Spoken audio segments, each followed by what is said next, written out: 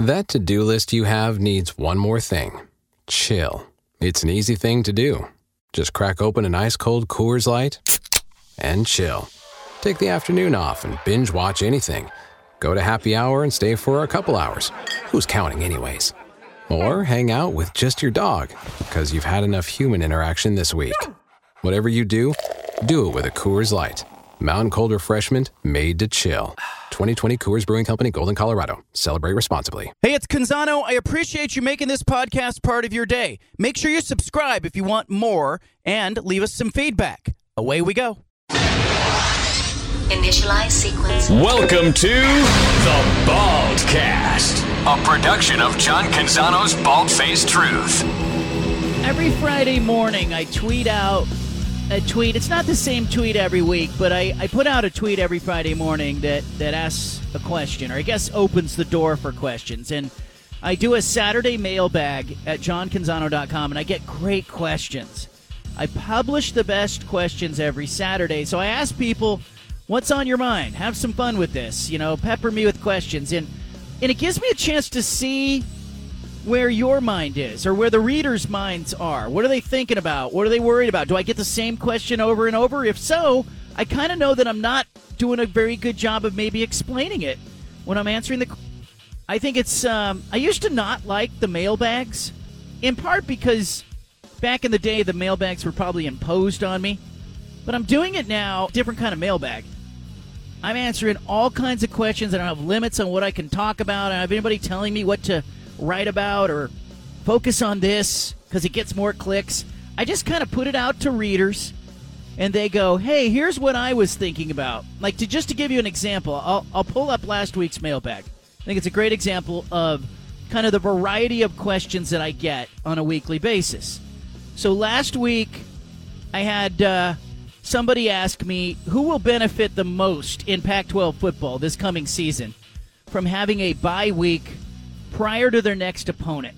Like, who benefits the most? And Dan, who was on Twitter, asked the question. I was like, that is a great question. Like, I had thought to look at bye weeks. I, of course, noticed that USC has 2 bye weeks on the schedule, including one that comes before the Pac-12 championship game. So if the Trojans qualify for the championship game in Vegas, I'm going to have a hard time seeing any other bye week as a bigger advantage. It's a huge advantage. But since we were on the subject, I went to look at this, and I went, all right, who has beneficial bye weeks and who doesn't? Now, Washington, it turns out, is the only school in the conference that's got multiple opponents who have a bye the week before they play. The Huskies will play Oregon in Week 7. Both teams come off a bye in Week 6. Then Washington hosts Arizona State the very next week, and Arizona State is coming off a bye, and that'll be in Week 8. So they're coming off a Week 7 bye into Week 8. Now, that's back-to-back weeks that Washington will have to play an opponent that's coming off a bye. Now, it's an equal advantage or maybe no disadvantage because they'll both be coming off a bye, Oregon and Washington, heading into that Week 7 matchup. But I kind of view the Week 8 game for Washington as a little bit of a trap, particularly if Oregon beats Washington in Week 7. Because you know what a loss can do for a team. Sometimes it fires a team up. Sometimes the team goes, oh, there goes our season. And you have a cascade of emotion the following week where they run into an Arizona State team. So I thought it was an interesting question. And then the very next question in the mailbag was from Keith, who asked, hey, what's your go-to for a summer weekend cookout? And he happens to be partial to a good Santa Maria-style tri-tip. Now, I happen to think tri-tip is highly underrated. Like tri-tip among meat cuts at your Costco. And by the way, I think Costco has great meat. Tri-tip is kind of like Oregon State. Really solid. It's going to get you 10 wins. It's a go-to. People don't start talking about meats by talking about the tri-tip. But the tri-tip it's great. It's great for any cookout. And I think it's highly underrated. That's a 10-win cut right there.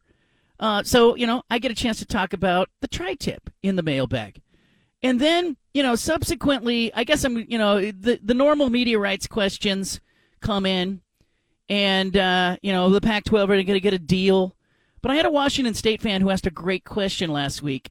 Washington State fan wanted to know if the Pac-12 does sign a deal, and I think they will, what will Washington State need to do to make themselves attractive to TV companies in the next realignment cycle? Because if you think about it, if we're being real and we're looking at the Pac-12 conference, we're being honest with each other and we're going, okay, who brings the most value among the 10 remaining members? I think we're going to look at TV markets like Phoenix, that's Arizona State, Seattle, that's Washington, brands like Oregon, that's Oregon. We're going to look at Colorado in Coach Prime. Got some brand there, got a decent media market. I think it's like the 16 media market in the country, Denver. But Washington State is way down the list when it comes to value. And there's nothing that Washington State can do when it comes to improving their TV market. That's the single biggest factor in media rights value, your TV households. Now, Pullman's always going to be Pullman. The school cannot control that, but they are in control of their brand and their on-field success in football and in men's basketball. Colorado, great example of how your brand can sometimes walk in front of the success. We don't know if Colorado's going to win games. We don't know if every other Pac-12 school is going to circle Colorado on the calendar, on the schedule, and go, that's the game that we really need to have because we're sick and tired of hearing about all this Coach Prime stuff and all the recruiting and the transfer portal. And it may very well prove that Colorado has a rough first season. I know a lot of people are banking on that. People are all over the map on whether or not Colorado's going to win. But it's, needless to say, it is a great example of how a large investment in a coach can result in games before you've even kicked off the football. Colorado's got a sellout. Their merchandise is up. They are going to be the big noon feature on Fox the first 2 weeks of the season. Like, Colorado's going to get some run because of what they did. And I think Washington State could look at that and go, look, all right, it's not like they're going to fire Jake Dickert and hire, a football coach who's going to be the equivalent of Coach Prime, but I think you can invest in football and you can invest in men's basketball in the next 5 or 7 years and try to regularly participate in the postseason in both of those sports or spend like you want to. And I think Washington needs to make a bigger investment in those sports. Let's just look at football, for example, okay? The assistant coaching salary pool at Washington, the Huskies, $7.5 million. $7.5 million Kalen DeBoer has to spend on his staff. At Washington State, $3.7 million. So we're talking about, about half the amount of money that Jake Dickert has at his disposal when building a staff. So I think that's an important distinction. What can Washington State control? What can Oregon State control? I think Oregon State is doing a better job than Washington State investing in football, investing, in the stadium. I think Oregon State can do better in men's basketball. But I think there's definitely some emphasis on football in particular that Washington State needs to pick up. So I'm not just talking about the mailbag to talk about the mailbag, but it got me thinking that Fridays on this show, maybe the opening segment every Friday, should be the equivalent of the mailbag. So I want to know, what's on your mind? We used to do a segment called Johnny on the Spot, where you could ask anything. You could ask me about grilled cheese sandwiches if you wanted to. You could ask me, paper or plastic, mountains or ocean. Hey, if you want to have fun with it, have fun with it. But I'm going to open the phone lines now, and I want you to tell me, what is on your mind? What question have you been wondering about? And there are no dumb questions. Just like the mailbag, I will entertain all questions. And I think if you are somebody who is tuned into the Pac-12, you want to know about media rights? Let's talk about it. You want to know about Apple's Worldwide Developer Conference coming up on June 5th? Let's talk about it. You want to know what I think about the downfall of American newspapers? Let's talk about it. Parenting? Let's talk about it. Movies? Let's talk about it. I saw a terrible movie this week. So bad I don't even want to really tell you what it was, other than to save you the harm of having to go see that movie. I'll tell you what it was coming up. But I'm going to open the phone lines, 503-417-7575. What is on your mind? Can we duplicate on radio what I do on print come Saturdays, where people just pepper me with questions? Somebody asked me in the mailbag last week, the station announced that I signed a multi-year contract extension. The syndicated show will go on. They asked, do you use an agent? Or do you negotiate your own contract? I thought it was a great question. Yes, I have an agent. He's become a trusted ally and a friend. And, I'm too busy writing a column, doing a radio show, being a husband, helping the kids learn how to ride their bikes. I found that having somebody to help navigate that landscape is really helpful to me. It frees me up to do the stuff I'm better at. Also, in a negotiation, they're always trying to beat you up. Station management, they're going to try to beat you up, just like, the teams try to beat the players up. They'll say, well, you didn't do this, or you could do better at that, and I don't really even want to hear that stuff. I got to focus on, I don't want to develop bad feelings over that, so I let my agent play the role of somebody who has to hear that or gets to push back. Another question that came up in the mailbag, and you'll love this one, Stephen. The question came, if they had been completely healthy, let's start with that caveat, which Trailblazer would have been more impactful, Greg Oden or Brandon Roy?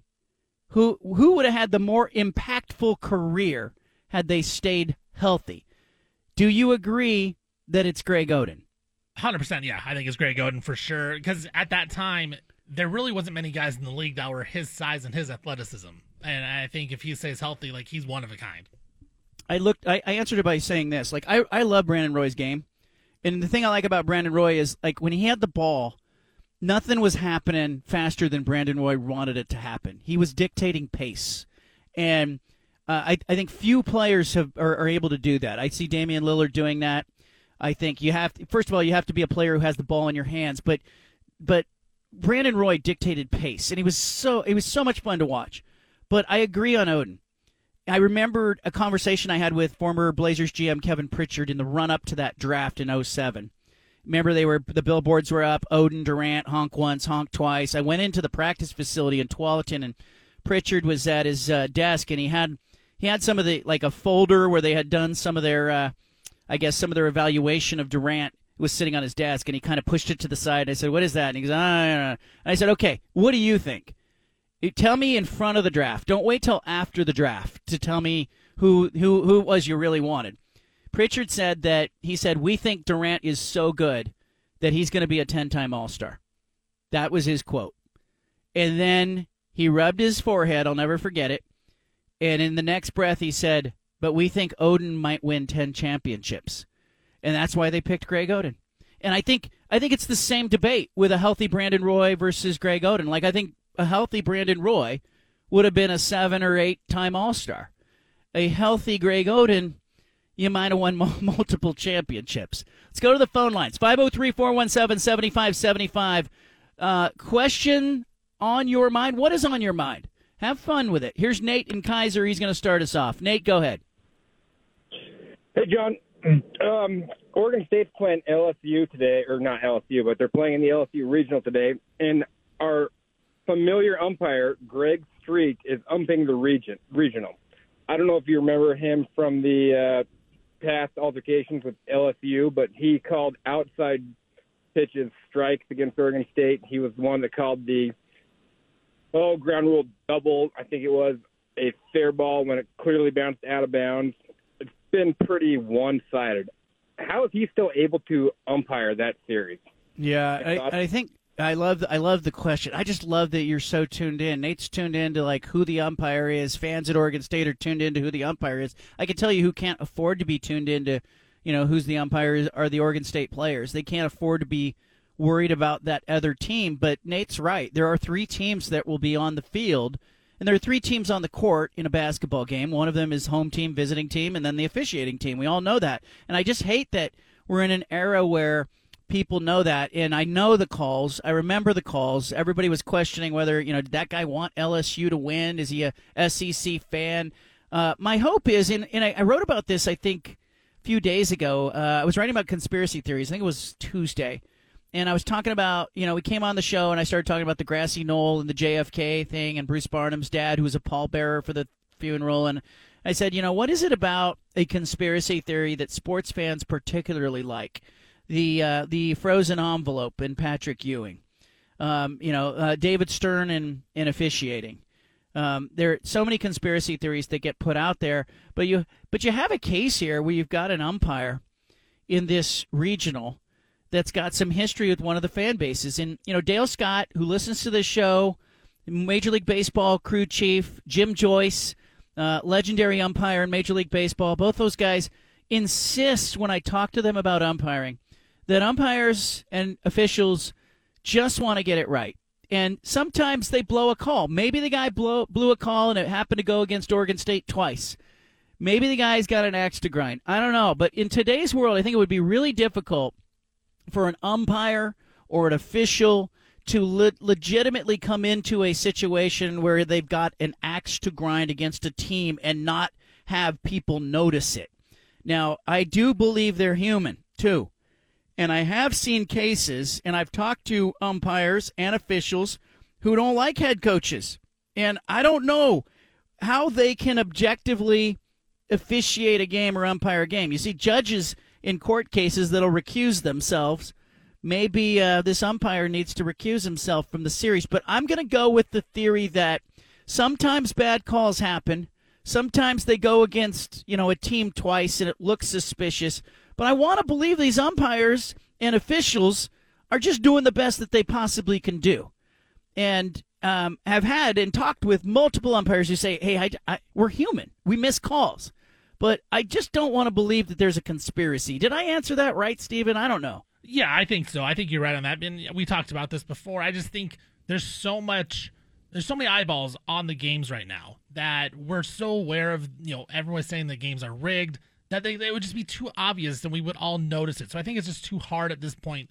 Like, it's too much. There's too much information out there that we see already to say, yeah, these umpires and refs are really impacting the game in a way that they want to impact it. I think you're right on with that. I got a question for you, John, actually. Can I away. you? Fire away. As a degenerate gambler, I love gambling. Do you think there's ever going to be a day where I can bet legally on college football from my own phone? In the state of Oregon? In the state of Oregon. Okay. That is, and Peter Courtney, the former president of the Oregon Senate, the chief of the state legislature, the chief lawmaker in the land in the state of Oregon, who just retired this last session or this last year, he and I talked about this at length. He had proposed the bill that would allow legalized wagering. It got essentially shut down.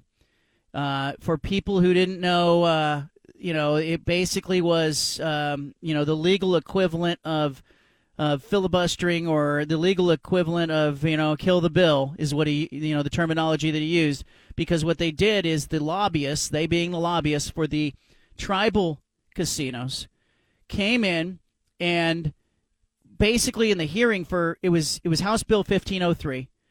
Basically in the hearing, they ended up trying to basically ordering a bunch of studies and ordering some committees, and let's have some discussion about it.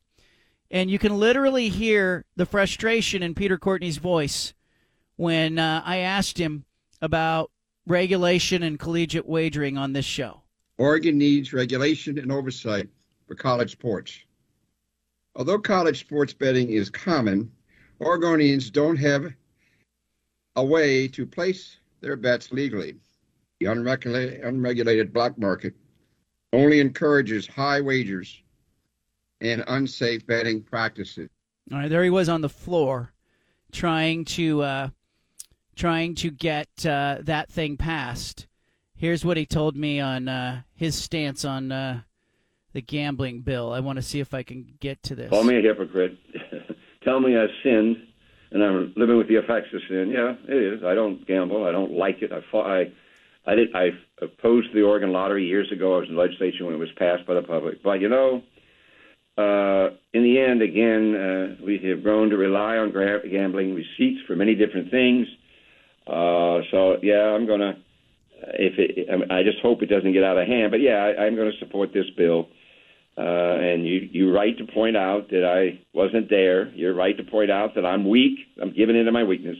And you're right to point out that I should be ashamed of myself. That's right. I'm weak and I'm ashamed of myself, and I'm going to support the bill. All right. What happened is they ended up killing the bill, by they being the lobbyists, by arguing that they needed to do more studies.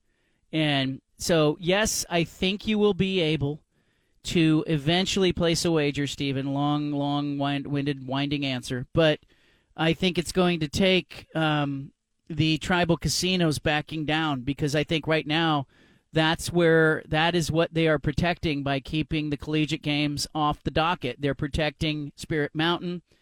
They're protecting Chinook Winds.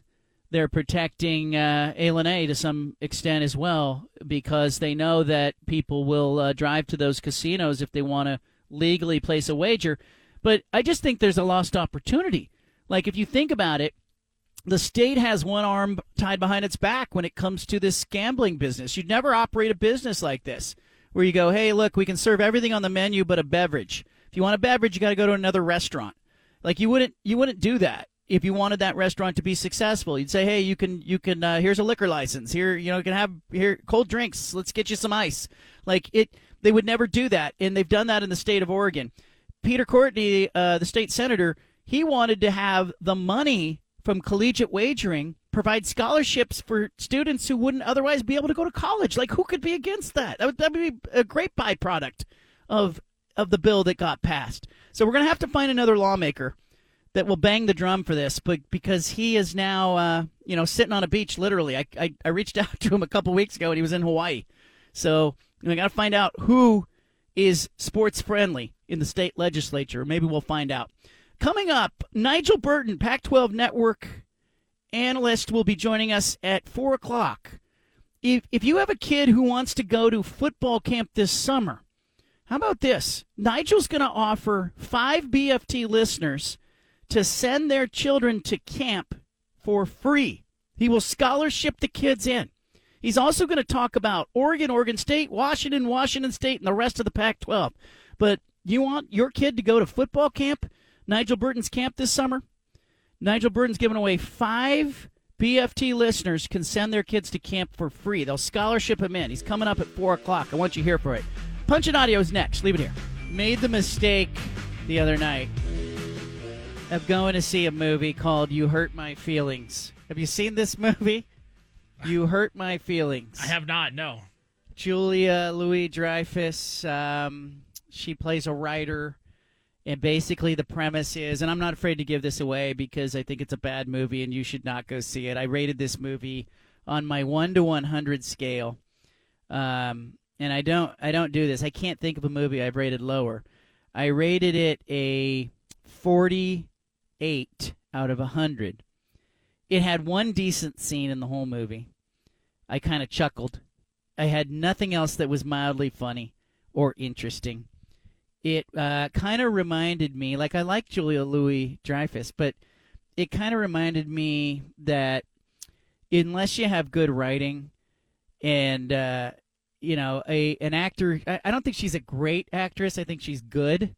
I think you need great writing to really have her star in a movie. She just didn't carry the movie. And the premise of the movie is she is a writer. She's written a memoir. She's written a second book. And her husband is very supportive of her, and her husband's a therapist.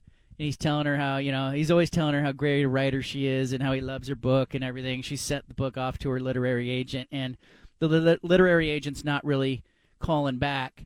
And he's kind of reassuring her, hey, it was a great book. It's a great book. He's being like that spouse that is maybe telling a little white lie because down deep he doesn't think the book's any good.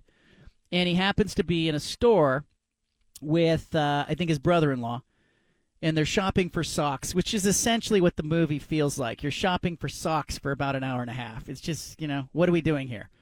And they are having a conversation about her book, and she and her sister see them through the window, and they go, oh, let's go in and say hi. And as they come up behind him, he's basically telling his brother-in-law the book sucks, and he's read it 20 times, and he does, he just keeps telling her it's okay, and all right, like, that's mildly amusing as a concept, but you better have good writing around it to pull it off. But it kind of felt to me like, an afternoon spent sock shopping. It's all it was. I was not amused. There was one other lady in the theater who got up and walked out, like she's just bored. I fell asleep alternately at different points, kind of nodded off, came back in. Is it picked up? Nope. And that was it. And the only scene in the whole movie that I thought was mildly interesting was this couple that came into therapy with the therapist that kept arguing with each other. They wanted a refund because they weren't getting, they didn't feel like they were getting help. Can you get a refund from a therapist? Like, that was a mildly amusing, 4 minutes. The rest of the movie was a dud. Stay away from it. It's called I'm Sorry I Hurt Your Feelings. I'm sorry I saw the movie. I'd rather go see Cocaine Bear than go see that again. What's the worst movie you've seen? You ever seen one like that where you just go, doesn't work? I would say this. I'm not like a huge film buff, right? Like, I love just like a comedy. But one of the movies I saw, and it was back in the day, it was called Strange Wilderness. It had what's his name? Alan Zahn in it, something like that. Jonah Hill was in it. Justin Long, all those guys. I like all those guys. They're all Steve Zahn. Sorry, not Alan. Yeah, you like those. I people. like those guys. The movie was so awful. Like, I didn't finish it. I bought it when Blockbuster was going out of their stores and they were selling everything. Like, I bought it for like $1. I was in college. I was oh, cool. I'll buy some movies. Oh, those guys are in it. Cool. I'll buy it. I watched it and it was like they were like looking for Bigfoot and it just was bad. This doesn't work. Yeah, it just did not work. And it was all guys that I like in it. So I was just so shocked that it was so bad. But I remember not laughing at all and giving it away as a white elephant gift to my family one year. Basically, the premise of the movie, I'm looking it up now, is that it was a TV show about animals. Yeah. And but this main character's father dies and he inherits the show. And then the studio head says you have 2 more weeks to make the show interesting. And so they bring up a story about Bigfoot in Ecuador and take a long road trip and try to save this show. But they were trying to get Bigfoot on film. Yeah, it was just was not successful. Did they get Bigfoot on film? I honestly don't know. I'll be honest. I'm sure that they did. With it. I'm sure that has there been any shows that are thought to be really good that you just didn't like? Because like for me, Ted Lasso, everyone loves it. I don't like it. I don't like that show very much. I thought it was really boring and I thought it was just cheesy.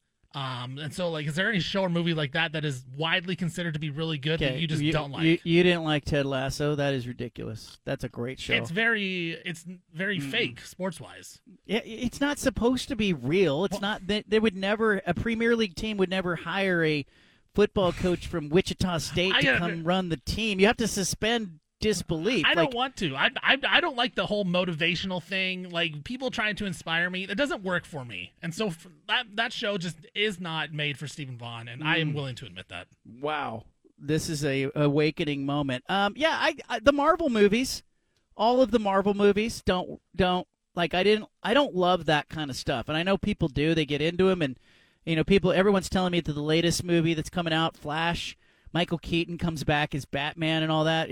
That it's going to be great and all this stuff, and I have a hard time getting fired up for the Marvel movies, and everybody else is, and I feel like I don't get it, like that somehow I don't understand what everybody else is getting. Like, I don't get the joke. When I'm watching those, I go, it's a bunch of fighting and flash, special effects and all this stuff, and the story's okay, but yeah, I need a story. I need a storyline that works. Yeah, it's like that with like Star Wars for me. My wife was watching The Big Bang Theory before bed, and I feel so dumb watching that show because I don't understand any of the jokes they make because it's all about like comic books. I just don't understand, and so I'm like, this show is terrible. I literally can't get it. I don't understand. I want to like it, I can't. It's almost like, I think that happens in sports sometimes too. Like, there'll be a series that's going on, or even like the playoffs as a whole. Do you think the NBA playoffs this year have been great? Like, have they been compelling? Have they been interesting? Well, I'll tell you this. Game 1 of the NBA Finals was not. That was a very bad game. Not interesting at all. The Nuggets completely dominated that game from the start to the end, and it wasn't very entertaining at all. I'm afraid that that's what the series is going to be because Denver is so much better. So, yeah, I would say the NBA playoffs has been okay. But then you look at the conference finals, the Nuggets destroyed the Lakers. The Heat and Celtics played, but a lot of blowouts in those games. Like, even the Game 7 was a little underwhelming as the Heat controlled that game. I would say it's been below average so far for the entire playoffs. I think sometimes that obviously the big stage is the finals, right? And I think the playoffs have been really different and interesting in that we had a 7 seed in the West in the Western Finals. We had an 8 seed in the East. You had an 8 seed make the NBA Finals. This is not David Stern's league. This is Adam Silver's league. This is new. I'm going to roll with it. This is interesting. We saw a team that was down 3-0 come back to force a Game 7 in the East Final. Jimmy Butler's been compelling. But I'm with you. Unless the finals deliver, I think we have to judge the totality of the playoffs on the finals. Like, you can't have a bad Super Bowl and then go, hey, the NFL playoffs were just great. You can say it had its moments, but ultimately we judge each sports postseason by the championship series. Did it deliver us a great series? And I think the same thing happened a little bit with the NCAA tournament in that we had Cinderellas, and we had all these upsets in the mid-majors, and here comes San Diego State making the final, and then UConn, kind of snuffed them out in the final, and I think people walked away from the NCAA tournament and went, it wasn't a great tournament. Well, it was because it was kind of a dud, the championship game. It was interesting that San Diego State was in it, and they came back and made it a game at one point, but it wasn't a great game. It didn't deliver that way. And I think you're right about this series. I really feel like Miami needs to win Game 2. Like, otherwise, if they go down 2-0, I kind of think that people will begin to tune out, going, Denver's halfway there. Give him the ring already. I agree with you. And just, you watch Nikola Jokic, and if people haven't watched him before, you watch him now. He's unbelievable. And he makes just, we talked about yesterday. Legler called him the most deceptive player in the league he's ever seen. I said he's the most unselfish, and there was numerous replays where he had open layups and he's kicking out the guys for 3. And he took one shot in the first quarter, and he completely dominated the quarter. Like, the guy is amazing, and Miami has nobody to match him. I know Bam's a solid defender, but they just don't have the firepower. I really think the Nuggets are either going to sweep them or win in 5. Like, I'm with you. If Miami doesn't win in Game 2, this series could be over real quick. And I kind of think, that's the game to bet, this Game 2. If you're going to bet on any of these games and you're going to take Miami in points, that I feel like this Game 2 is kind of the game. Because, if anything, this is the game where I might expect Denver to have a little bit of a letdown. They won so effectively in Game 1. And to see Miami go, hey, there's some urgency here on Miami's front. We'll see how that goes. Are we going to downgrade this championship if Denver does win because they beat the 8-seed Heat, the 7-seed Lakers, and then they beat the Suns in the second round? Yeah. Naturally. We shouldn't, but naturally we will, because what do? We judge all champions based on who they beat. I can remember when Phil Mickelson finally broke through at Augusta. I was there all those years ago when he won his first tournament at Augusta. Tiger wasn't there. And everybody went, well, it was great for Phil. It's a great moment. Everybody celebrated it. But in the background, there was a murmur, Tiger wasn't playing. And, he was hurt. And Muhammad Ali needed George Foreman and Joe Frazier. He needed, Sonny Liston. You need that validation. I even think Usain Bolt needed, Justin Gatlin, to beat him and validate himself. And I think great teams do that to each other. And I think in some weird way, the Trailblazers not breaking through in that era where, Michael Jordan was dominating. And, Michael Jordan, he needed the Pistons. He needed the Knicks in the Eastern Conference. It validated him. And I worry that, I think Denver's really good, obviously really good. And Nikola Jokic, the comparisons he's getting, and the way people are talking about him, I got to say this from a Portland standpoint. I kind of wonder, would we have got that with Arvydas Sabonis had the Soviet Union not stood in the way of him coming to play in the NBA? It's possible. You watch any video of him when he's younger, it kind of looks like Nikola Jokic. I would imagine that's what it would be like. And, I'm with you, man. Denver's a good team, but the path they've had, it'll be 2 8 seeds and a 7 seed rolling into the finals. It's not their fault, but it's not. You're going to hold it against them. They will. I will, and I will too, because the Heat, they are the worst team to ever make the NBA Finals. They have a negative point differential on the season. It's the first time since the 50s that has happened. This is the worst team to ever make the NBA Finals, and Denver's going to roll them. I am not disagreeing with you. Leave it here. We'll play some Punch It audio. We'll give you our big splash. That's next. Well, Mark Wasikowski and the Oregon Ducks took care of business today in the Nashville Regional 5-4 win over Xavier. Ducks getting a win, getting the pitching 2 in the 7th really sealed it for them, and they will stay alive in that double elimination bracket. Oregon State still yet to play, as we mentioned earlier in the show. Some people worried about the umpires, and don't focus on the umpires. I hope Oregon State doesn't make it matter. They're in the Baton Rouge Regional. Oregon State a favorite today, minus 160 on the money line, by the way, against Sam Houston. That game coming up at 5 o'clock on ESPN+. We're going to play some Punch It audio. We got great sound as always. Here we go. We interrupt this broadcast with a special announcement from the Bald-Faced Truth Headquarters. Hey, we're all about truth, justice, and the American way here, okay? Which is why we've spanned the globe and pulled the top audio cuts of the day. You're going to hear little snippets of sound. Hey, it's time for Punch It Audio. Presented by First Call Heating and Cooling. Brett Yormark, the Big 12 Conference Commissioner, speaking to media, said he's got a North Star when it comes to conference expansion. What does Yormark mean? Here he is, Punch It. We have some guiding principles, when we think about expansion. I mean, it's all strategic here. And at the top is the academic alignment and the leadership and the cultural fit and the geography and the athletic performance and the upside that a potential institution has as they would potentially, join the Big 12. And we think about all those things as a collective group, and we discussed all those guiding principles this week. So hopefully that helps kind of framing for you and crystallizes for you how we're thinking about it. It doesn't really crystallize anything for me. Basically, we think about everything, and we use those as guiding principles. What I hear him saying there, though, is I hear him talking to his constituents more than he's talking to media. As he's talking about the academics and the cultural fit, I mean, that's the language of presidents and chancellors. Be sure of it. That is very different than, we're open for business, which is what he started with. I thought it was interesting, too, that Yormark told media that they're going to rebrand the Big 12 Conference. There won't be a logo change. They'll just do some rebranding. So I think it's interesting. I don't know that bosses always come in. It's the first thing they do. They want to rebrand. They want to, do we need a new logo? That's what everybody looks at. It's just interesting to kind of watch this. Keep in mind, I was telling somebody yesterday, off air, they were asking me about conference expansion. It is driven by TV dollars, okay? It's not driven by coaches. It's not driven by brands of programs. It's driven by television money. The Big Ten Conference expanded years ago and took Maryland and Rutgers.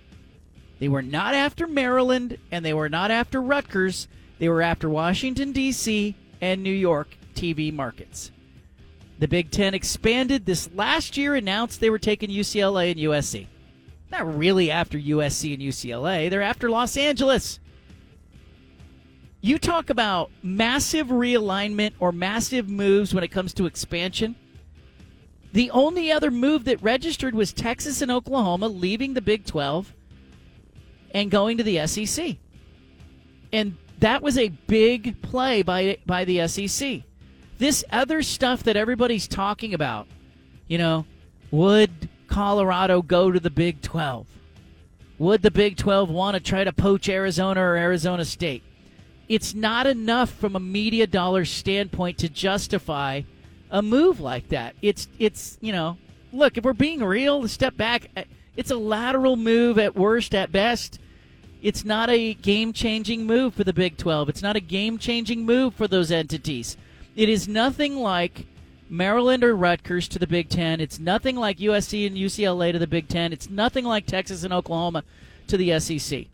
Those were massive moves. Doesn't it, with the talk of like a rebrand, like a refresh of it, isn't it just scream that they're going to transition to more of a basketball school and try to go after Gonzaga or UConn? That's kind of the rumors out there. Yeah, I think too. Yormark's done so much talking, and I actually kind of admire the guy. Like I don't want to be misconstrued here. My thoughts. I actually admire that he he leans proactive. But I also think he's talked so much that he kind of has to have something to show for all the bluster at the end of this. And I don't think he's going to have Colorado or Arizona State or Arizona, or he's not breaking up the Pac-12 conference. That block of 10, I continue to be told that the block of 10 feels solid. The numbers are coming down the pipeline. They feel good about what they see. They're moving along. It will be a summertime decision. I hear all that stuff coming out of the Pac-12 still. Nothing has changed despite some of the reports that are out there. But you're right, Stephen. Like, maybe the face-saving move is for the Big 12 to go, we're all about basketball. That's the brand move. That's where we see opportunity. That's where we see some higher ceiling. And, maybe they offer Gonzaga. But if I'm Gonzaga, why would you leave where you are unless it's game-changing money? You're in the WCC. You have an unbalanced distribution of revenue. You're keeping your money. You have your own deal with ESPN. You want to go to the Big 12 where you have to play Kansas and Baylor and Houston? I wouldn't.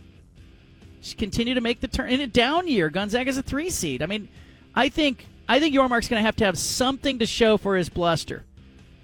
But I don't think it's going to be a Pac-12 football school.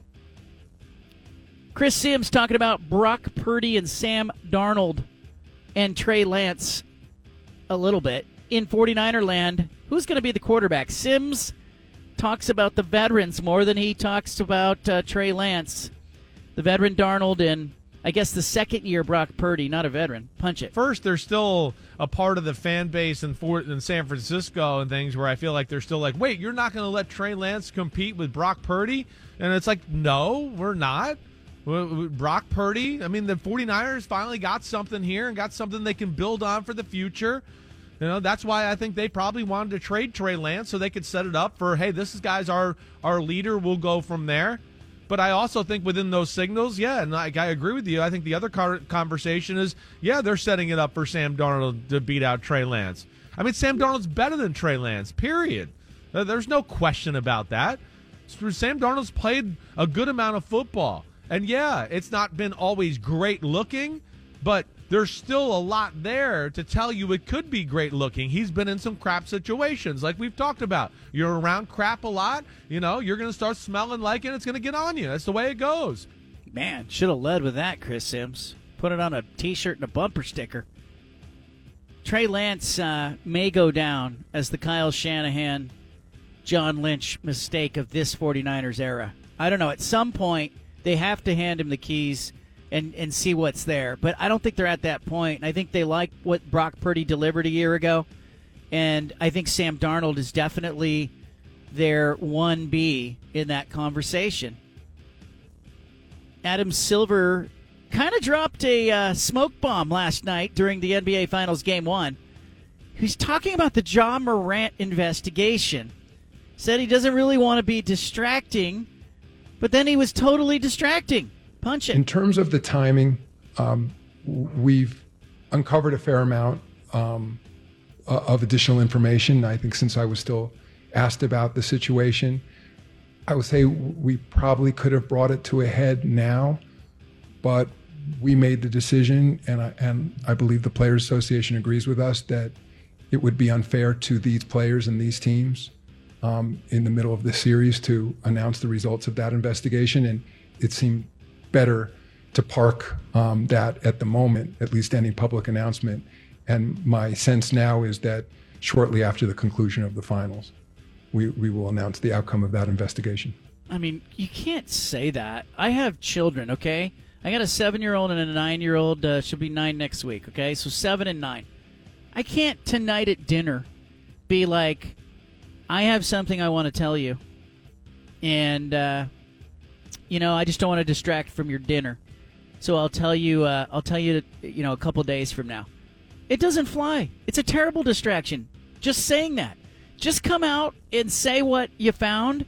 Dole out the punishment. Ja Morant has been a distraction throughout the playoffs. It will continue to be a distraction. I think that Adam Silver kind of just basically started a smoke bomb and then walked away. What did you make of that? It sounded like he's going to be suspended for a long time. That's what I make it out as. Is that Silver kind of basically said, I don't want to drop this now because it's going to rock the NBA world. Yeah, because I think he's done it even worse by doing that.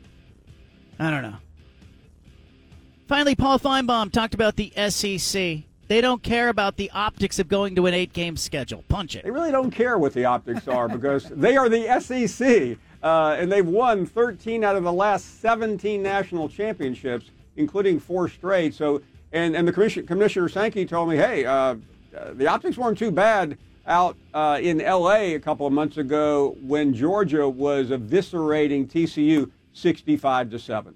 Look, I agree with Feinbaum on this. I think what the SEC does better than any other conference, they're a good friend of themselves. They don't have to change this way they schedule. It's working for them. They're dominating the playoff. Nigel Burton coming up. Leave it right here. You got the bald-faced truth statewide. Well, the Nigel Burton football camp is in its 12th year. 3rd graders through 8th graders in the 2023-2024 school year are eligible. This football camp is held at Jesuit High School. It's a great camp. Nigel Burton's going to be joining us here in a moment, but this camp's like 18 days away. If you are interested in going to the camp, it starts June 20th to the 23rd. Basically, it's a 12:30 to 4 p.m. day for your kid. The camp registration is $230 if you go online to NigelBurtonFootballCamps.com. But Nigel has been kind enough. We were talking about this before the show. He's got some sponsors that will scholarship some kids in. So if you have a kid, 3rd grade to 8th grade, he's agreed to do 5 scholarships for kids 3rd grade to 8th grade. 503-417-7575 is the number. First 5 callers that call in, you're going to need to give your name and your phone number. We will pass that along to Nigel. The first 5 to call in at that number will get a scholarship into the camp. Your kid can go to the football camp. And there you go. First 5 at 503-417-7575. Grab those spots if you have a kid who wants to go to camp. Nigel Burton joining us now. Did I get that right? Did I get it all right? I think you did better than I could have ever dreamed of doing. This is why they pay you the big bucks, Johnny. I was trying to figure out the ages of the camp, and give me an idea because you're out there 3rd grade to 8th grade. That's a good time to develop skill set, learn some football. Is this camp okay for kids maybe who have never played before? Oh, of course, yeah. And to be honest with you, look, it used to be K through 8, and I'm not gonna lie, there were a couple of 5 and 6-year-olds who broke me.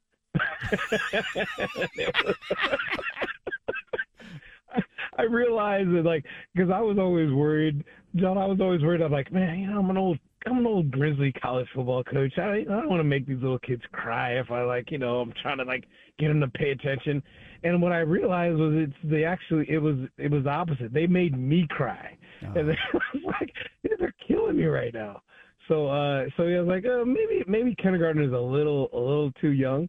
But look, honestly, if there's a 1st or 2nd, or you've got a 1st or 2nd grader and they're really into it and they can just pay attention, I don't care. It's not that big a deal. It was a couple years we had kindergartners, and I would go home and I'm not gonna lie, a lot of times I had to have a few beers just to get through the day. I was like, it's the 8th graders are not the problem. The 6th graders are great. They're the best. 5th, 4th, the kindergartners almost destroyed me. I have broken down. I have coached in the NFL for a cup of coffee with the Denver Broncos. I have coached guys who were all pros who had the whole ego thing going, and no problem. It was a 6-year-old named Dexter that almost killed me. Always and that's Dexter. All it was. Always Dexter. That's how it goes. Yeah. 503-417-7575. First 5 to grab those scholarships will go to the camp. Get your kid scholarshiped into the camp. Nigel, you mentioned the NFL. You've coached at Portland State. You've coached in college. You mentioned the cup of coffee in the NFL. How different is the coaching at each level? When you get to the NFL level, how is that different maybe than when you're coaching a high school kid or you're coaching even in the Pac-12? Well, I mean, obviously from a knowledge base, it's different, right? I mean, when you're coaching in the league, you're not really trying to explain what cover 2 is. For the most part, they know that. What was interesting to me, what was funny was, because I was with Coach Shanahan, and we had, Al Wilson was our middle linebacker. Well, here's the part that was really a mind-blowing experience for me. I ended up coaching a friend of mine who I played with at the University of the Pacific, Donnie Spragan, was on that team. And so I'm trying to get Donnie, like, hey, so I'd go, we'd catch up after practice, and I'd be like, hey, Donnie, like, I don't want to mess you up, man. I know you're trying to make this team. And he's like, listen, jerk, you're the coach. Like, just tell me what I'm supposed to do here. I'm like, yeah, but like, I want to make sure you make it. I don't want to like mess you up. But we kind of we were in that year. It was the year after they won the Super Bowl. Terrell Davis was still on the team. Shannon Sharp was our tight end. John Elway had just retired, and so Steve Berline was our quarterback. So it was kind of an interesting transition year because there were still high expectations for the team. And the thing that I kind of realized after coaching college for all those years and then making this move up was it was pretty much the same. It was just kids. It was just they were just paid kids, but they still cared about what they did. And if they thought that all you cared about was how they performed on Sundays, they would not play for you. They had to know that you cared about them more than what they could do on the field. No different than college. And if you did that, then they would do anything for you, and they cared about each other, and you had to, you had to manage it. There were a few egos. I mean, Shannon Sharp was not the same as like trying to coach, but I had Terrell Buckley. We had some guys that had been around, and for the most part, everybody was just a solid guy who, it was interesting how similar it was. The only difference is having coached high school, college, and then the NFL was just the fact that, from a knowledge base, you could just throw terms out, and for the most part, they understood. Whereas, yesterday, I got my guys at Jesuit High School, and I'm, okay, this is what cover 2 is, and there's the reason we call it cover 2 is because there's 2 guys that are deep, and there's 5 underneath players. You weren't doing that in the league. You might find yourself doing that in college now. I'm not going to lie. The knowledge base is a lot different for a kid coming in from high school. So speaking of cover 2, of cover 2, I think fans sometimes could use a primer because sometimes you'll see maybe the corner doesn't do a good job of rerouting the receiver on a cover 2, and it looks like everybody blames the safety who's trying to get over. Oh, he got burned, he got beat. And you go, yeah, well, his teammate didn't help him in that situation. And that's the stuff you see on film, but as a coach, you recognize that immediately. That's the one thing. If anybody's given me a compliment that I've tried to stay with doing this TV and radio stuff was, I try to do a good job when I'm on the Pac-12 network of explaining the game to somebody who understands the game and knows the game and maybe played the game, but also and not dumbing it down to where they're irritated, but then also to the person who's a novice, like being able to explain things in a way that also doesn't lose them. And so, a lot of times, and especially on the defensive side of the ball, that happens all the time. Some corners chasing somebody down the field and they get blamed for getting beat when that wasn't the coverage, and trying to explain like, it wasn't really that, it was this. But that's kind of the life of a defensive coach, man.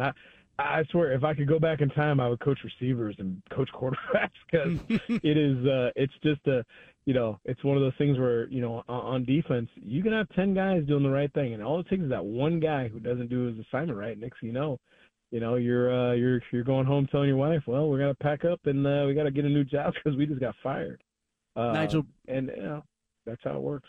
Nigel Burton, Pac-12 Network analyst with us, University of Washington football player, coached in the Pac-12 and beyond. Let me ask you about Oregon State. Saw a report, had a media member saying there's so much pressure on DJ Uiagalelei. What does Oregon State need from DJ, in your mind, next season to win?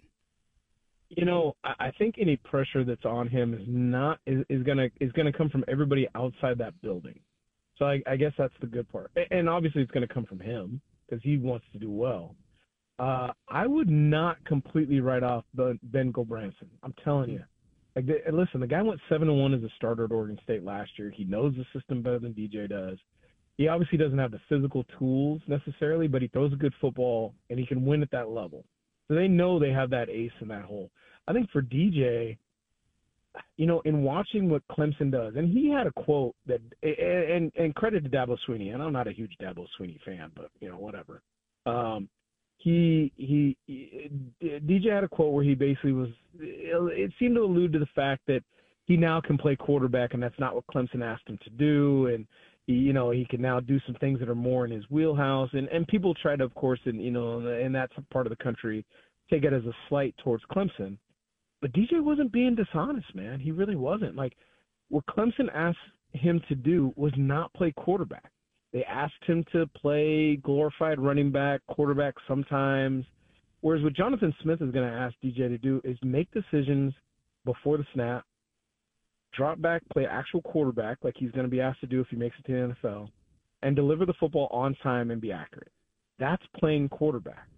And that's not what they asked him to do at Clemson. When you're talking about RPO games, read zone and some of that, those, read zone play action game and all that kind of stuff, that's not what they asked him to do. So he's got a pretty big learning curve. I would argue that more is going to be asked of him than was asked of whether it was Chase or Ben last year, only because they're going to be minus some weapons that they had last year, in particular the receiver spot. And when you looked at Oregon State last year at the receiver spot, they were as loaded as anybody, and I don't care. I'll put Oregon State's receivers up against USC's receivers last year. I mean, they were uber talented. They had basically a 4x1 track team running around out there. I mean, they were fast. They had size. I mean, they were scary good.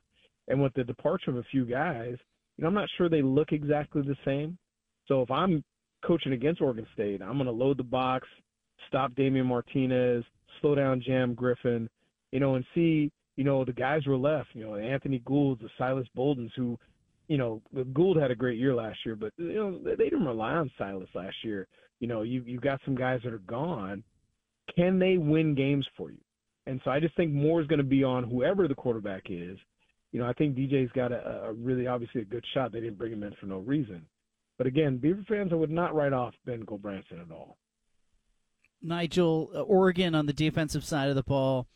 Dan Lanning has come on the show. We've talked about defensive identity and how they didn't really have one last year. But you're a defensive-minded guy. You played defense. You've coached defense.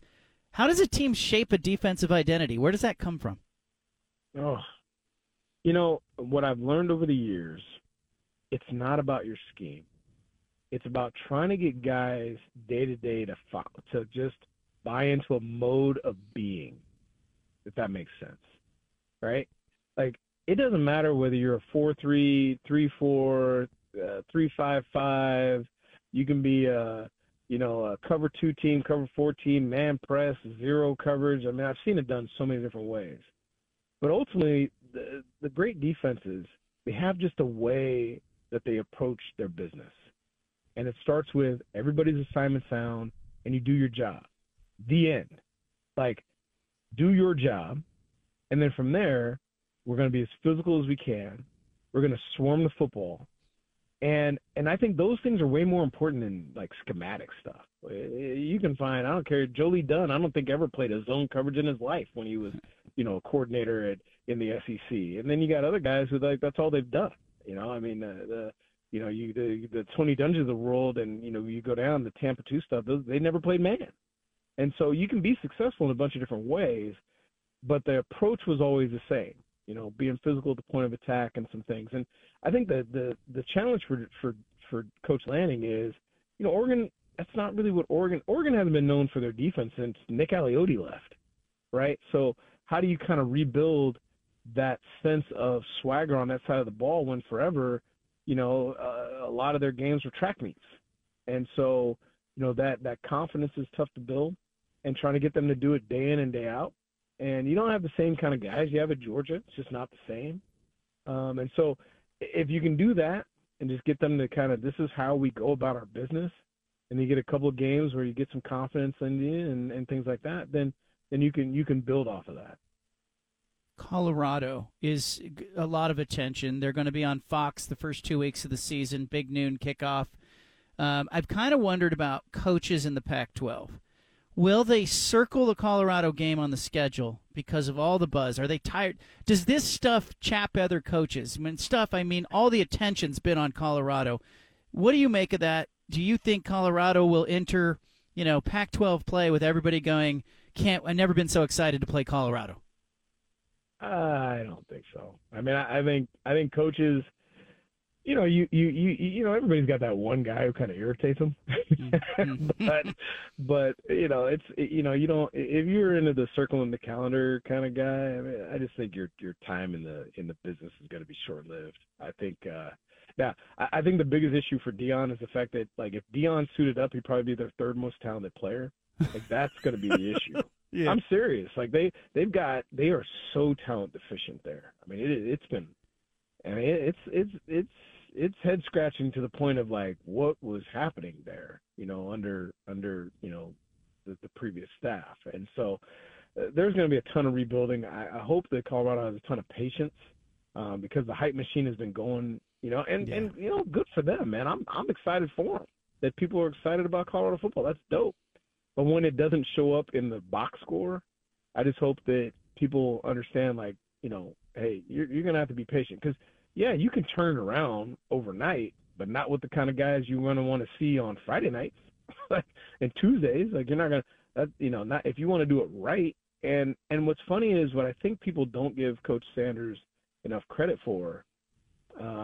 Is when you really watch some of the videos they have coming out of that program, how much of it is him talking to those young men about life and making good decisions and being good, sons and fathers and what he wants from them when football's done.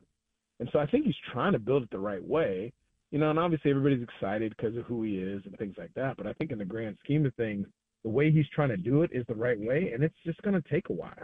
And I just hope they have the patience to work with it. Yeah, and I think, too, they may have some skill position players, and the spring game kind of highlighted that a little bit, but they don't have the depth on the offensive line, defensive line. They're not there, and I think it'll take them a couple of years to get there. Nigel Burton is with us, Pac-12 Network analyst.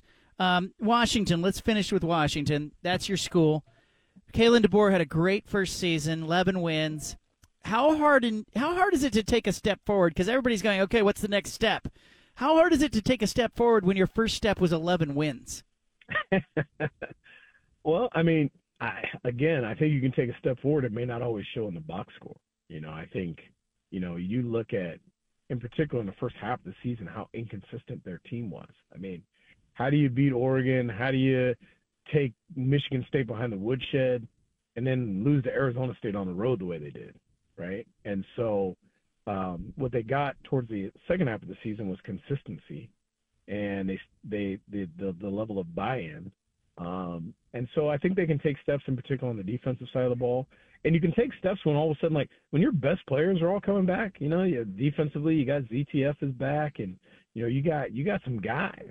And obviously on offense, you got Penix and Roma Dunze, and you got almost all your running backs, almost all your offensive line. Jackson Kirkland's gone to the league. Papa, he's gone.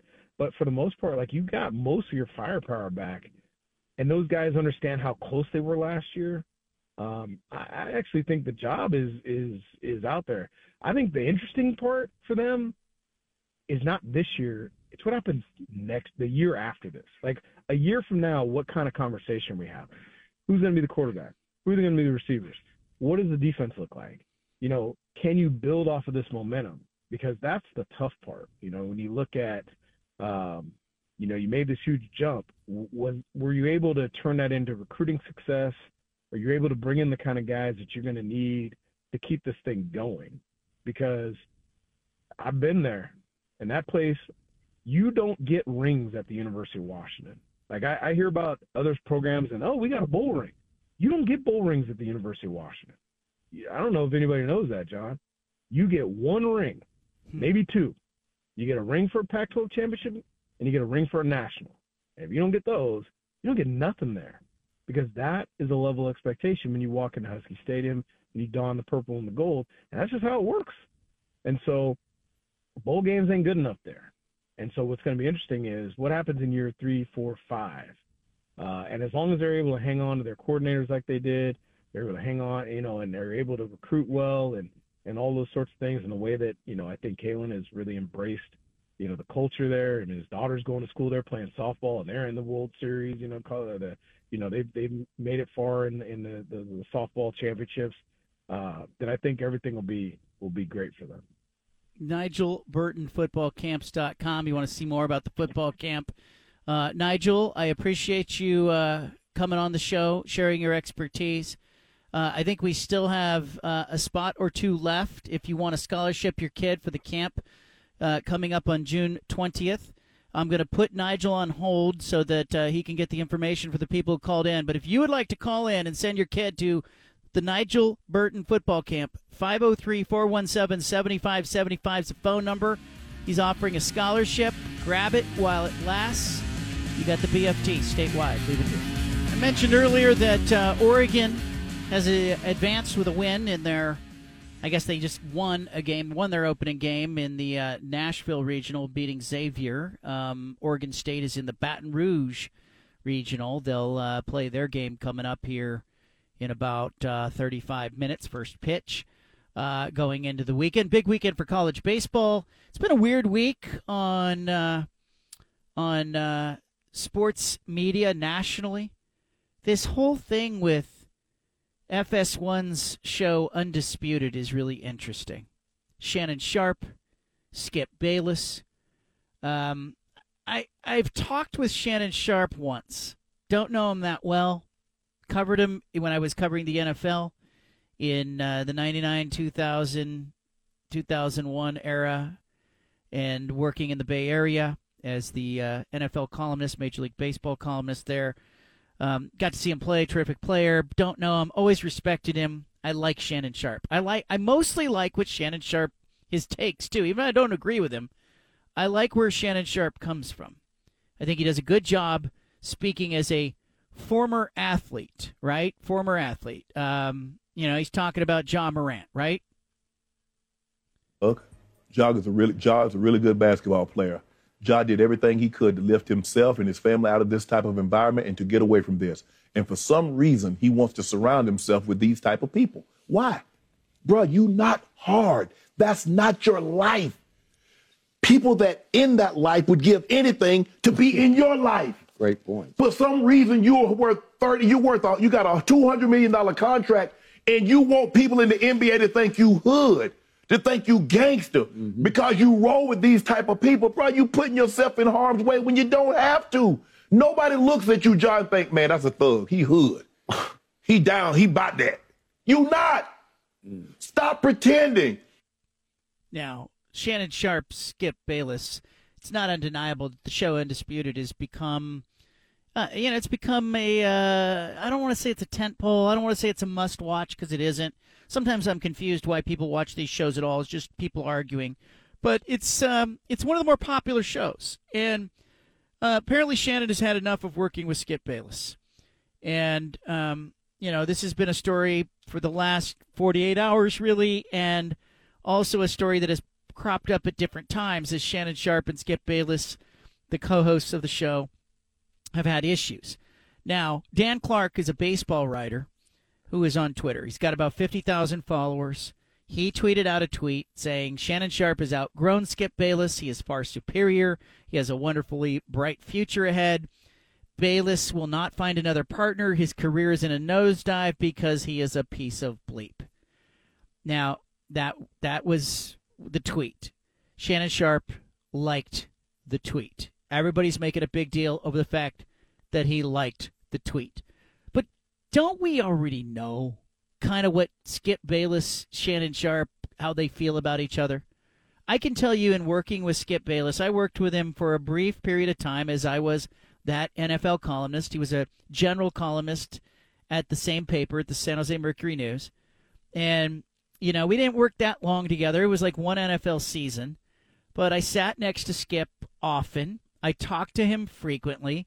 I found him to be a much different person in having a one-on-one conversation than he was on air. I've told the stories before. Like, he's drinking a Tab Cola, he's eating sushi, he's real kind of soft-spoken, he's telling me about his training, his running regimen, he's giving me career advice, he's telling me go up to Oregon. There's no voice there. You'll become the voice of the Northwest. There's just nobody there. There's no voice. It's a vacuum. He was in my ear telling me that. Simultaneously, then you turn the cameras on, and, Skip Bayless turns into a parody of a guy who's doing, I guess, sports media in today's world, and has made a lot of money doing it. If you make enough goofy predictions, the odds are that eventually you're going to get one right. You're right. So Charles had predicted that Portland would win game 1, and now he has quadrupled down that Portland will sweep your Los Angeles Lakers. And I say you better gloat while you can, Nostrachuckus, because it ain't going to last much longer. That was in better times. The relationship between Skip Bayless and Shannon Sharpe has cooled considerably in recent years. I think Skip can be really difficult to work with. I found that I did not have problems with him, but I was not in direct competition with him for airtime or mic time.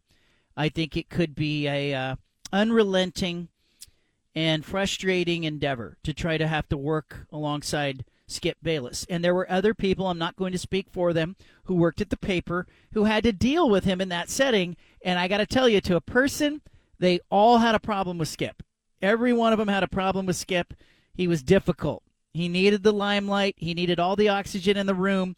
It becomes evident in watching this soap opera play out with Shannon Sharpe that Shannon's kind of just had enough of it and has negotiated a buyout from FS1. I think Skip will be fine. He has he's a wonderful self-promoter.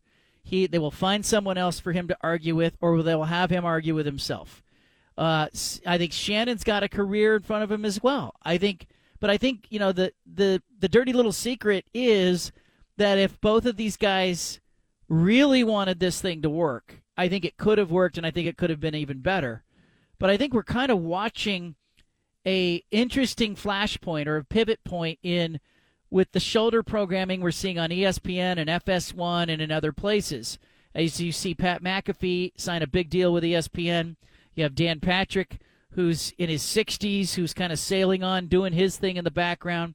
And now you have questions about, will Shannon Sharpe be able to do this on his own, and who do they pair with Skip Bayless? I have a bigger question, Stephen, and for the listeners. Why does anybody watch this stuff?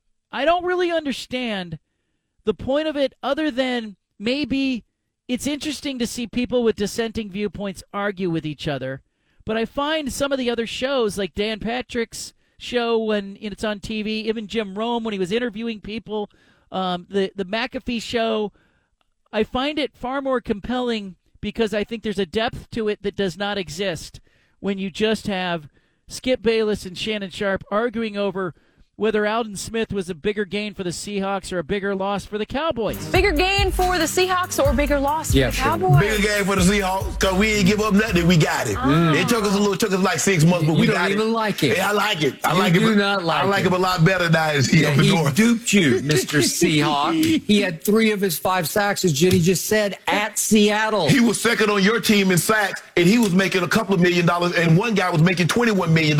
Stephen, why does this work? Why do people tune into it? I think you're right on with the fact that people like to see these arguments because people like chaos, I feel like, and they're not directly a part of it. They're just watching it from afar. So they feel like they're watching, it's like a car wreck, right? Like it's reality TV. Yeah, it's reality. It's not reality. But right. It's not reality. It's fake reality. Right, because they are manufacturing all these arguments to make sure they're on the show. I don't get it. I don't like these shows as well, just like you don't. But I can kind of see it where also, they are fans of teams, right? Skip loves the Cowboys.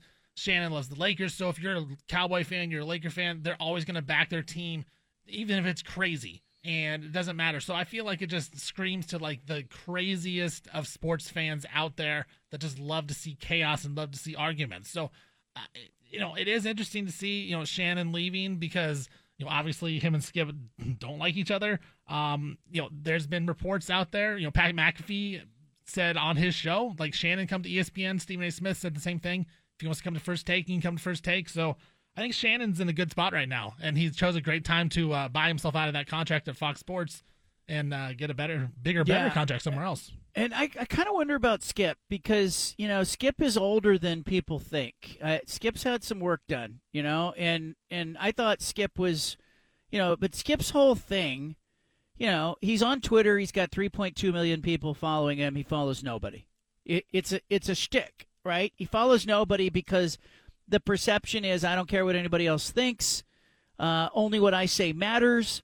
And I think it's exhausting to have to deal with that or work with that for any length of time. Now, again, I didn't have to deal with Skip, but do you know how old Skip Bayless is? Ooh. Take a stab. Take a stab without looking it up. Well, now that you said he's older, I'm going to go on the older side. I would go like 66. He's 71. Oof. He's kind of done. Shannon Sharp's 54. And Shannon, I like Shannon.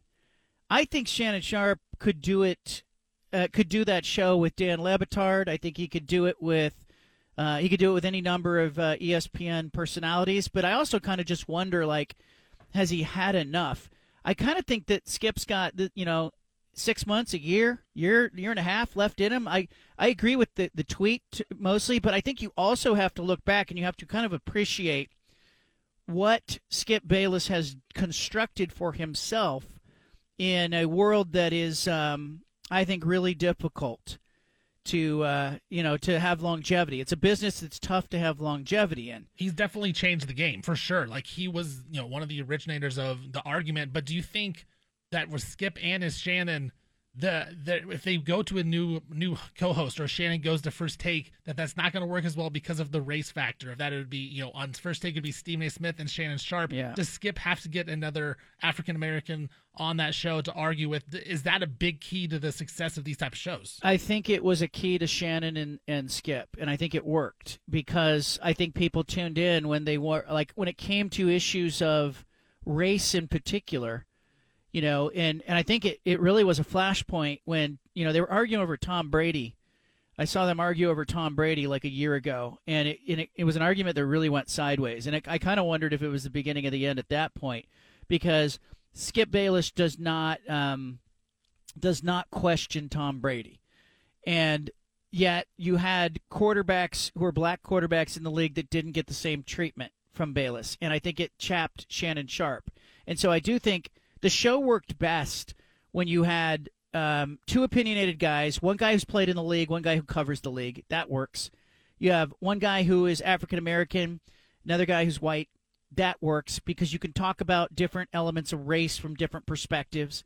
Like, it's quite different to hear Shannon Sharp talk about John Morant in the way that he's talking about John Morant, saying, look, you're not in the hood.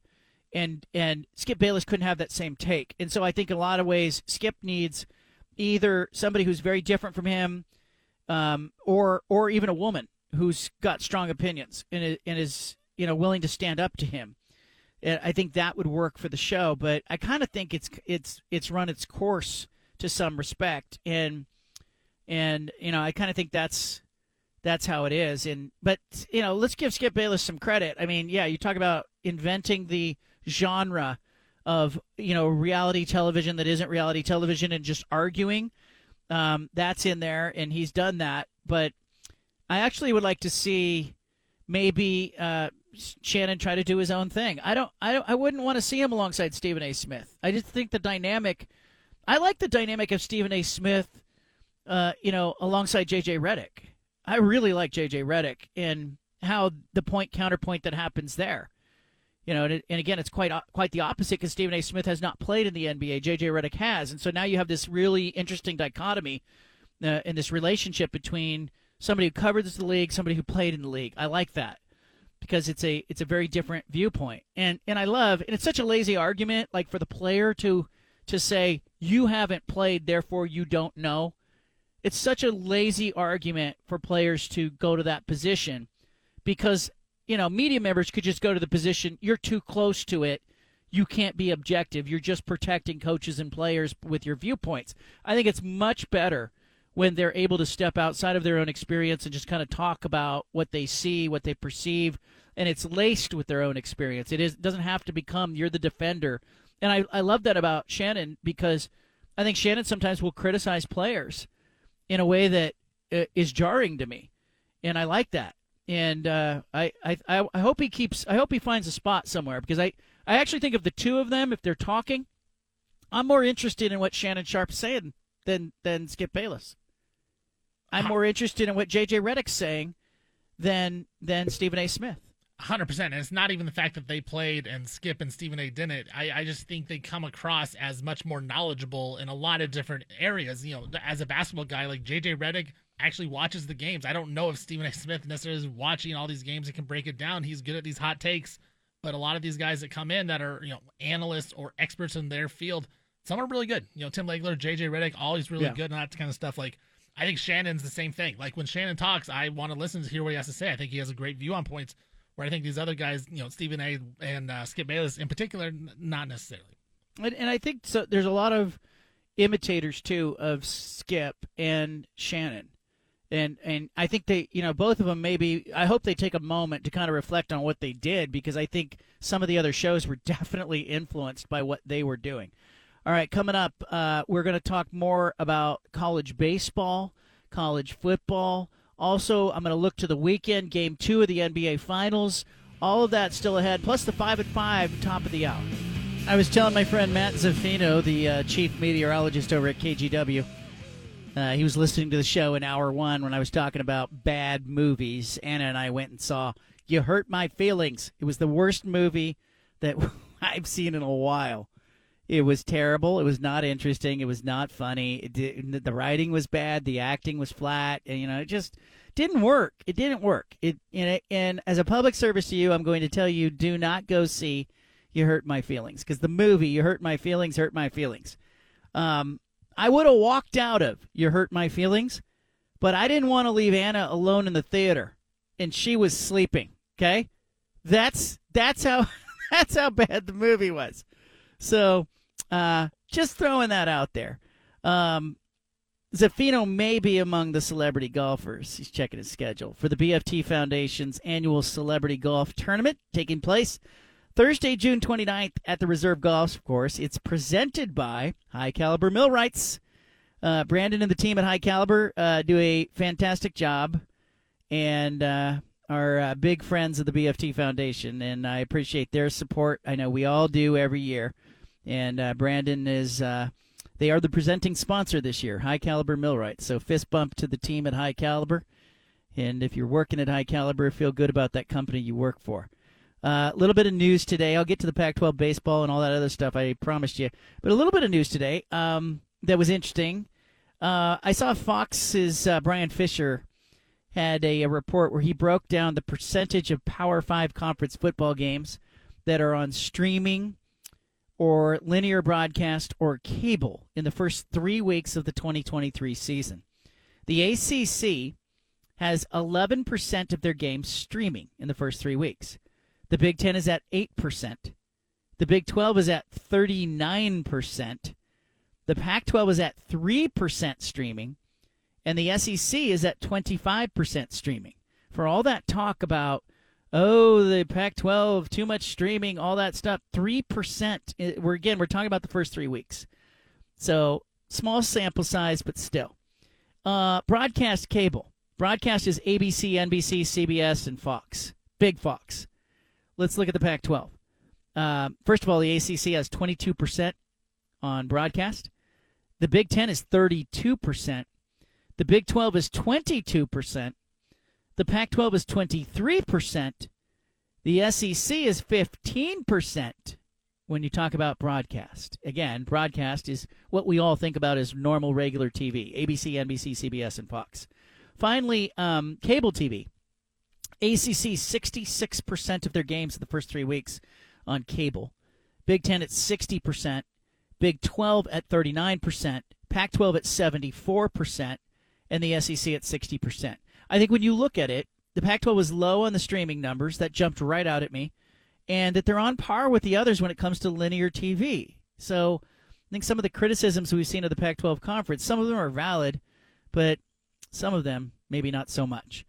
A lot being made nationally today about the 8-game schedule that the SEC wants to play in 2024. The SEC voted this week to stay with an 8-game conference schedule. The Big Ten, the Pac-12, and the Big 12 all play 9 games of conference schedule. So, you don't have to be a math major to figure this out. I wrote in depth about this at johncanzano.com, but I just want to tell you this. Like Paul Feinbaum, I played this clip earlier, but I don't think I did it justice. Here's what Feinbaum said about the SEC, and I think Feinbaum's kind of got it right. Like, he's the SEC guy, but I think I can go a little further with it. They really don't care what the optics are because they are the SEC, and they've won 13 out of the last 17 national championships, including 4 straight. So, and the Commissioner Sankey told me, hey, the optics weren't too bad out in L.A. a couple of months ago when Georgia was eviscerating TCU 65-7.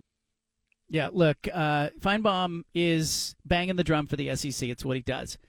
But here's what I think is interesting in all of this. Like, I reached out to Greg Byrne, the Alabama athletic director, and I asked him about, his vote. Alabama voted against going to a 9-game schedule.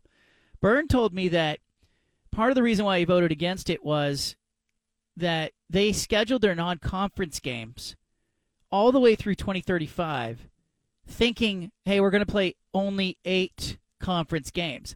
And as a result, Alabama would have to unwind some of those deals. And further, Alabama's playing some games beginning in 2023, 2024, 2025, 2026, 2027. They are playing Wisconsin in a home and home. They're playing Ohio State in a home and home. They're playing Florida State in a home and home. It's very un-Alabama-like from a scheduling standpoint. I find it very interesting. As much as I want to see a 9-game conference schedule, because then you get apples-to-apples comparisons with the Pac-12, the Big 12, and the Big 10, I actually think the SEC is smarter than the rest. The SEC is staying true to itself and going, there's no reason for us to play the 9th conference game. We are dominating this invitational tournament by playing only 8 conference games. And, oh, by the way, here comes the expanded playoff. And guess what's going to happen with the expanded playoff, people? The expanded playoff is going to be, sure, the Power 5 champions are going to get in. But really where the race in college football is going to be is for those at-large berths. It's going to be the other berths. How many teams can the Big 12, the Pac-12, the Big 10, the ACC, and the SEC get in? Because I know a lot of people are going, can the Pac-12 get 2 teams in most years? And I think they will. But I think the SEC wants 3 and sometimes 4 teams into the playoff. And I think you're going to see, keep in mind, when you play 8 conference games instead of 9, it means 50% of your league has 1 fewer conference loss than everybody else. Every other conference, just by simple statistics, simple math, every other conference, 50% of the conference is going to have 1 more loss. That's just how it works when you play an extra game. I think you're going to see 9-3 teams fighting over like the last spot in the playoff. And I don't think that the selection committee has the guts to look at the SEC and go, well, you guys played 1 fewer game, so your 9-3 is not the same as maybe some other 9-3s. I don't think they have the guts to do that. I think they're going to do quite the opposite. So I think you're going to see just a hint of an advantage, again, with a 12-team playoff for the at-large berth teams that are, 9-3 and 10-2 who are sitting there in the SEC. I think they're going to look better. I think the conference, the SEC, everyone's going to still say the SEC is a better conference, and don't hold it against them that they only played 8 games. And I think, the proof is in the last 9 college football playoff tournaments. The selection committee has not penalized the SEC for playing that, shorter conference schedule. And I think it's smart for the SEC. Like, as much as the rest of us want to see more games and more competitive games, and, hey, that's not fair, if I'm the SEC, I'm doing it the way the SEC's always done it until I start getting penalized for it. So I think the only way that the SEC reconsiders this is if you see the selection committee start to go, hey, your 9-3 is not as good as a 9-3 in the Big Ten because they're playing more crossover games. Until they do that, the SEC, where it just means more, should just keep scheduling 8 conference games a year because it's just smarter. Leave it here. The 5 at 5 is coming up. I've been ripping on that Julia Louis-Dreyfus movie. It just was bad. Save your money. Stay home. Don't go see that movie. I'm warning you. You will not enjoy that movie. Not a great film. I know a good movie when I see it. I'll tell you when to go spend your money. Save your money. Apparently, Matt Safino says he loved Cocaine Bear. Have you seen Cocaine Bear? I have not. I might have to go see that just to get the taste of You Hurt My Feelings out of my movie mouth. I saw a lot of people were complaining about Cocaine Bear because they were making it out like cocaine would be fun. Like the bear had so much fun, and that's not the right thing to do. But I've actually heard it's a funny movie. I think that you have to. I think you have to accept that it's a wild premise. I hate when people do that. Like, it's a bad message. What do you think? Bears are going to go see it, and suddenly the Bears are going to be lining up doing drugs? No. It'd be impressive if that happened, though. Bunch of bears go to the city trying to score some smack after seeing Cocaine Bear. See the Bears all lined up to go see the movie. Something here for us. I think it's kind of. I think you have to kind of expect that people, the people who are freaking out about Cocaine Bear sending a dangerous message, are the same kind of people that are banning books everywhere. I'm just saying. Let's allow each other. Let's just breathe a little bit. Just freak out about nothing.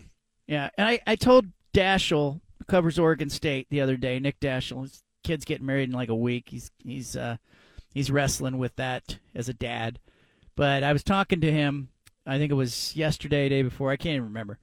And he was telling me that I need to go see. There's an FDR documentary he's been watching. And I was like, I don't have time to go watch an FDR documentary. He just texted me listening to the show. He says, if you have time to watch that zero of a movie, you have time for the documentary. I digress. Now, you're going to do the 5 at 5 because there was a fiasco at our house today. Big fiasco at our house today. The kids were off school. And the 9-year-old, Anna took the 9-year-old for the first time to get her hair done. I'm using air quotes there as I say that. Get her hair done. Because I know nothing about this world of going to get your hair done. I don't know what it costs. I don't know what you do. I don't know what it's talked about. It's been ages since I got my hair done. So, but I think it's a big deal for like the 9-year-old to go with mom. Going to go to the hair salon. They're going to get their hair done. It didn't fly so well with the 7-year-old who felt left out. She got stuck with dad at home not getting her hair done. So Anna, against her better judgment, felt bad afterwards and then told the 7-year-old, okay, let's go get your hair done, and now it's interfering with the 5 at 5. Is that bad parenting? Is she setting a bad message that, hey, not everybody needs to be the same? How do you handle that in your household? Is it a fair world or not? Well, the problem is I understand from Anna's point of view because that happens to me all the time. With 2 kids, it's like you give one to something, then the other one complains about it, and it's like, well, I don't know what to do. Here, just have it as well. Like, you just give in. So I understand. And it's bad. That is bad parenting to do that because you want to set boundaries, but at the same time, it's just easier sometimes to just, give in to the kids, let them do what they want. Yeah, it's dangerous. I got into this not too long ago with the same 2 kids. I rewarded the 7-year-old. They were helping me in the yard, okay? And I said, I will basically I was entering the foray of chores an allowance with the 7-year-old and the 9-year-old. And I said, I will buy you, the 7-year-old, this thing, but I need you to put in like a weekend of work with me. And it was like $12 was the total value of this thing she wanted on Amazon. I thought that was a very fair wage for working like 14 hours. So I cut that deal with the 7-year-old. The 9-year-old like overheard it and said, I'll do that too, but I'll pick something else out. Okay, that's fine. Well, the 9-year-old didn't pick something out that was the same price. It was half the price. And now she keeps telling me I owe her $6. And I'm like, that's not the deal we cut. The deal was I would buy you this item. It wasn't, and she keeps saying, where's my $6? She's like that kid on the bike chasing John Cusack around in the movie going, where's my $6? And I keep trying to tell her, like, that's not the deal we made. Stephen, I'm at the point where I'm just ready to hand her $6 and be done with it. It's easier sometimes just to do that, and it's bad to do that. Take the loss. But yeah, just take the L. Sometimes you gotta. All right, we're going to do the 5 at 5. That's why Anna's not doing the 5 at 5. Basically bad parenting on our part. All right, here we go. The 5 at 5. The 5 at 5. Here we go. Steven's number one story. What do you got? All right, John, this comes out of your neck of the woods here. Freak some Blazer fans out today, NBA fans as well. News came out that Blazers star Damian Lillard selling his house in West Lynn, listing his house for $7 million. Of course, NBA fans went wild with this news, not knowing that Dame is building a new house in the same area. But fans, of course, were now expecting trades. They're saying all is over. Blazer fans losing their minds. It's okay. Dame is still going to be living in the Portland area, but he is selling his house. $7 million on the market, John. Yeah, I saw that, and it initially confused me because he's built, what he did is he came in and he bought 5 acres in West Lynn. He's living on a house on the property that was there before he started construction. But then he has built a basketball compound on the same property and a second home. So all he is doing here, folks, is selling, I believe, the home that is adjacent to the home that he'll live in. So it's a much ado about nothing situation. It's a little confusing. I thought he was going to keep them both because I think you could put mom in that home and be like, hey, arm's length. But nothing to see there. The compound that he's built looks a lot like the Blazers practice facility. It is big. It is bad. He's here to stay. And I don't think it means as much in today's world when you got an athlete raising kids in a community, in a family, and then going, hey, I'm going to go play my basketball somewhere else. Given Lillard's age, I think if he's leaving the area, he's only leaving to go play basketball. I think his family stays here, and I think he's put too much money, too much time and effort into that basketball palace that he has built in West Lynn to walk away from it. It's just an example of everything I hate about the NBA offseason. And it's like, this is what we look for and this kind of stuff because it doesn't matter. It really doesn't matter. If he wants to live in Portland, he can live in Portland. If he doesn't want to, he doesn't have to. But he can play for the Trailblazers and live somewhere else. It really doesn't matter. But that was some news that scared some people today. Number 2 story, as you see it. Number 2, Monty Williams. He was fired by the Suns after they blew a 2-0 lead in the playoffs last season to Dallas. They lost Game 7 by 33. Then this year, tied 2-2 with Denver, lost at home, lose Game 6 by 25. He goes on to sign with the Pistons. The Suns, they signed a new coach today after getting rid of Monty Williams. 5-year deal with Frank Vogel to be their new head coach. Vogel, he was last seen with the Lakers where he was fired after the 21-22 season. But he did win that NBA title with the Lakers back in the bubble in 2020 down in Orlando. This will be Vogel's 4th career head coaching job. A lot of jobs for Frank Vogel, as he's had the NBA's top-rated defense 3 times in his career, twice with Indiana, once with the Lakers. Vogel now takes on the Suns, Kevin Durant, Devin Booker, where they have title aspirations. Who's got the better resume? Vogel with a championship in 2020 or Monty Williams? Who do you think has the better resume? Like, if you're just looking at these two guys. I think resume-wise, it would have to be Vogel. He's done it for a little bit longer than Monty Williams, and he does have that title as well.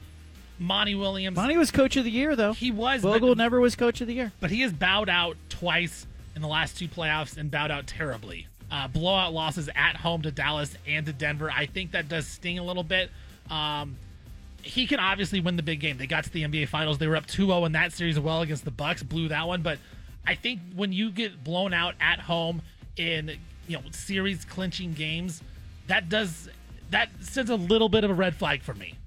So I don't like that about Monty Williams, where I think Frank Vogel hasn't really had that kind of thing yet. So I think Vogel has a little better resume, but you could still say Williams is the better coach. Moving on, number 3. Steven, your number 3 story is? Number 3, the Big 12 Commissioner Brett Yormark. He said today that the conference has a plan when it comes to expansion. Now, a source who was there and participated at the Big 12 meetings, he told ESPN that there was no votes on membership, but there was plenty of discussions about scenarios of what the Big 12 could possibly do. Yormark said, quote, "We think it's undervalued and there's a chance for us to double down as the number 1 basketball conference in America, but football's the driver. We all know that," end quote. But a source did also tell ESPN that UConn, the University of Connecticut, and Gonzaga were certainly talked about numerous times in the meeting about expansion. That expansion thing is interesting to me, and I think, I think there's a lot of bluster out there. And I look, we've talked about this at length. I don't want to go too much into this because I'm so sick of is Colorado leaving? Is Oregon and Washington going to the Big Ten? I don't think anybody in the Pac-12 is leaving. I actually don't think Colorado is seriously considering leaving the Pac-12. I think they're just placating the faction of people, including Coach Prime at Colorado, who are interested in recruiting the state of Texas. And I don't think Gonzaga is going to leave the WCC. Again, it comes back to money. Big money makes expansion. These expansion moves are titanic moves. So you don't think if UConn and Gonzaga were to leave the Big East and WCC and go to the Big 12, making them the number 1 basketball conference in America, that's any type of splash for the Big 12 because it's not football? It is for the Big 12, but if I'm Gonzaga and UConn, I don't need to do that. UConn can win a national title right where they are. Gonzaga can get to the Final Four right where they are. They don't have to share the money. They don't have to compete with Baylor and Kansas and Texas Tech and Houston to try to get an NCAA tournament berth. I think, yes, if I'm the Big 12, do I want to date Ariana Grande if I'm the Big 12? Sure. But she's going to go, why do I need that?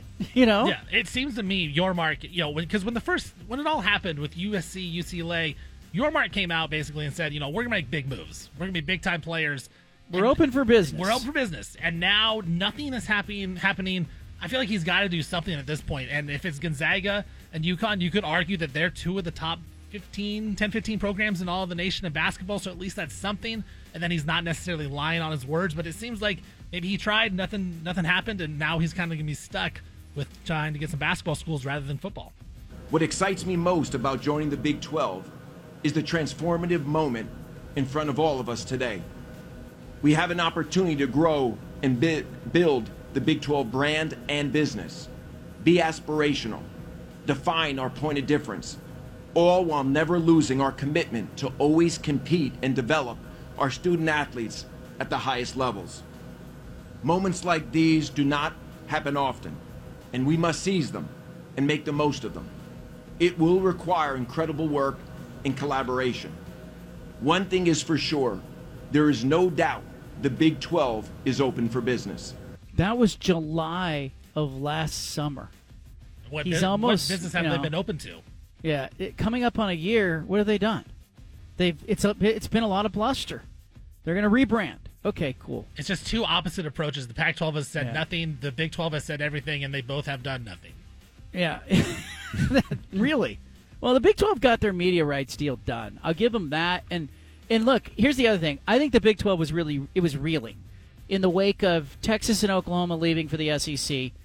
That was a major blow to their brand and to their business. And what Yormark has given them is he's given them some bite. And so I think from that standpoint, it's good. But, what is he looking for with expansion? He came on the podcast with Wilner and I said, what are you looking for with an expansion So when team? I think of expansion, I think about it in a couple of ways. Performance, cultural fit. I also look at time zone and geography. And so, we go through this modeling, if you will. Is it the right fit for us? And, I continue to think about expansion for all the right reasons and what's going to be additive to our conference. Look, and again, I think basketball is undervalued, and I think he sees opportunity in basketball. But if I'm Gonzaga, I'm in the WCC, I get plenty of money, I get exposure on ESPN. In a bad year, I'm a 3 seed. In a good year, I'm a 1 seed in the NCAA tournament. I don't have to play Kansas, Baylor, and Houston. I'm not going to the Big 12 if I'm Gonzaga. I want people to, maybe I'll poke around, I'll sniff around, but I'm not going. Number 4, what do you got? Number 4, we got the NCAA baseball tournament underway today. The Battle to Omaha, Road to Omaha, I guess would be the better term for it. The Ducks, they played Xavier today. This is how the game ended. Call was from ESPN. And he comes with power. Ground ball to short. This could be it. Second for 1 and the relay to first, a double play. And the Ducks have come from behind and won it by a final score of 5-4. Ducks get the win over Xavier 5-4. They now await the winner of Vanderbilt and Eastern Illinois, while the Beavs, they are just about to have their first pitch taking on Sam Houston State in the Baton Rouge Regional. The winner of that game takes on LSU, who defeated Tulane earlier today. But, John, the college baseball tournament, just a really fun time. Anytime you put a tournament or a bracket together, I'm in on that. I'm down to watch that. So this is always a fun time of year for college baseball. Yeah, I think, look, Mark Wasikowski's team, tough place to play. They'll have both Oregon and Oregon State having to go on the road in these regional tournaments, hoping they can both get out. Like, I'd love to see them in the super regionals. Love to see somebody get to Omaha again. I mean, baseball, any given day. We've seen teams like Ole Miss, last team in, Mississippi State, last team into the bracket, went walking off with the trophy at the end. Like, it's just who's playing great baseball. And it's so big in the first round in the regionals to win that first game and not come out of the loser's bracket because it is double elimination. Like, it's just so hard to get out of the bracket when you lose that first game. So for the Ducks to come back, get the win, that's big. And now Oregon State looking to get that win over Sam Houston. Finally, the fifth thing is Steven sees it. What's number 5? Numerous reports coming out here, John. Russell Wilson, he was almost dealt to the Eagles and the Commanders. But Wilson had a no-trade clause, and he turned down both of those places. The Seahawks reportedly had deals in place with both of those teams. Then Wilson declined to go to Philadelphia and to Washington before accepting that trade to Denver, where Seattle got 3 players and 5 draft picks. Now, Wilson apparently turned down the Eagles trade before the Combine in 2022. So the Eagles were interested in Russell Wilson, not sold on Jalen Hurts, had the trade ready before the Combine. Right after Wilson turned it down, Eagles GM Howie Roseman gave a public commitment at the Combine to Jalen Hurts, who then led the Eagles to the Super Bowl, then gave Hurts a 5-year, $255 million deal this offseason. I noticed Russell Wilson's been really quiet this offseason. There's not a bunch of videos, not a bunch of hype.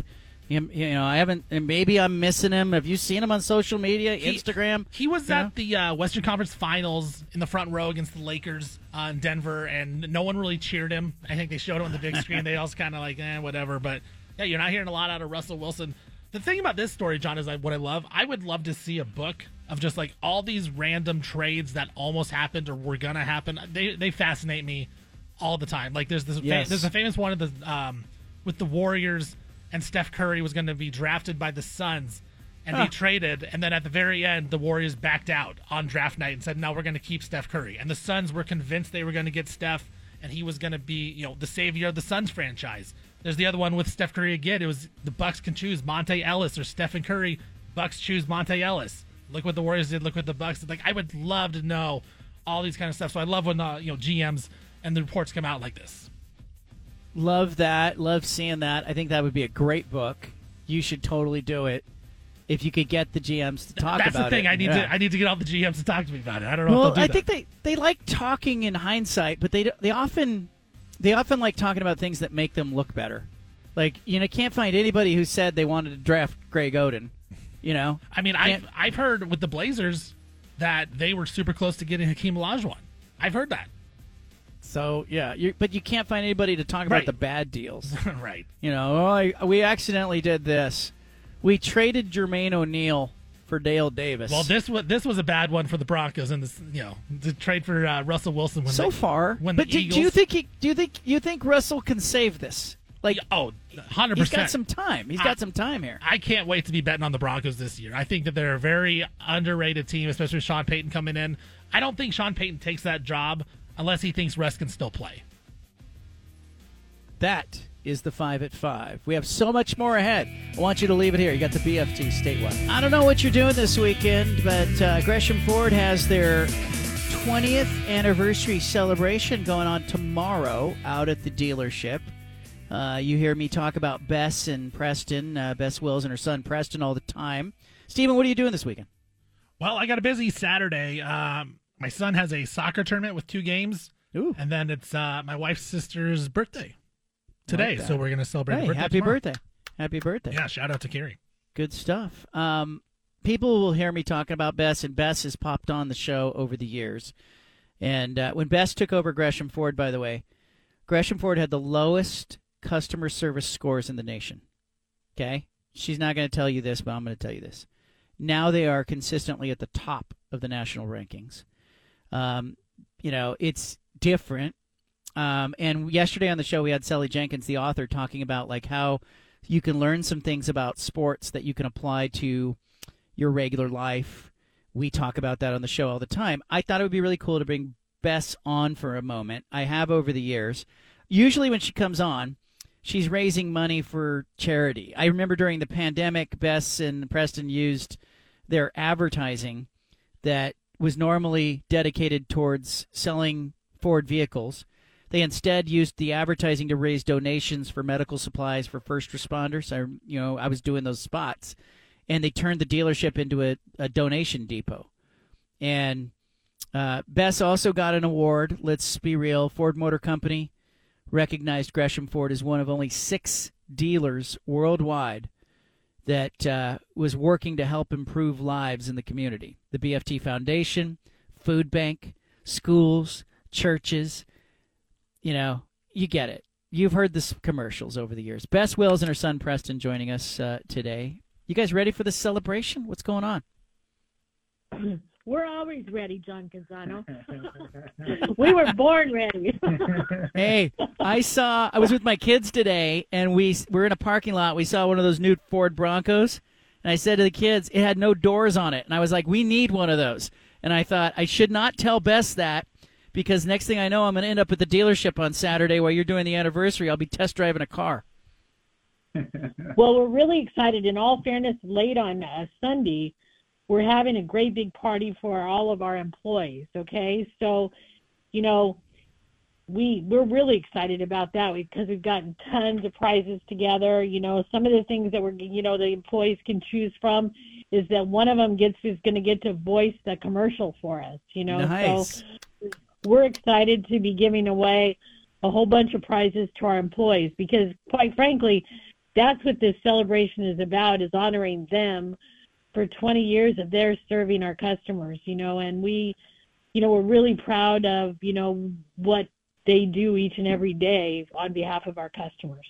Preston, you're working with Mom out there, and you're like the next generation. What has that been like for you to grow up on that dealership lot? It's just been amazing with the team that we've had throughout the years, the camaraderie, and, like you were saying, how sports relates to business and vice versa. Just like in sports, it's a game of inches, and our employees, they grind it out for every inch to help the customers day by day. Bess, look, you do community things. You're never going to take a victory lap, but I'm going to make you take one here. Like, pandemic hits, you suddenly go, okay, we're not going to be selling cars right now. We're going to be, instead, first responders need equipment. You turn the dealership into a depot. Why? What makes you do that? Because not all businesses do that.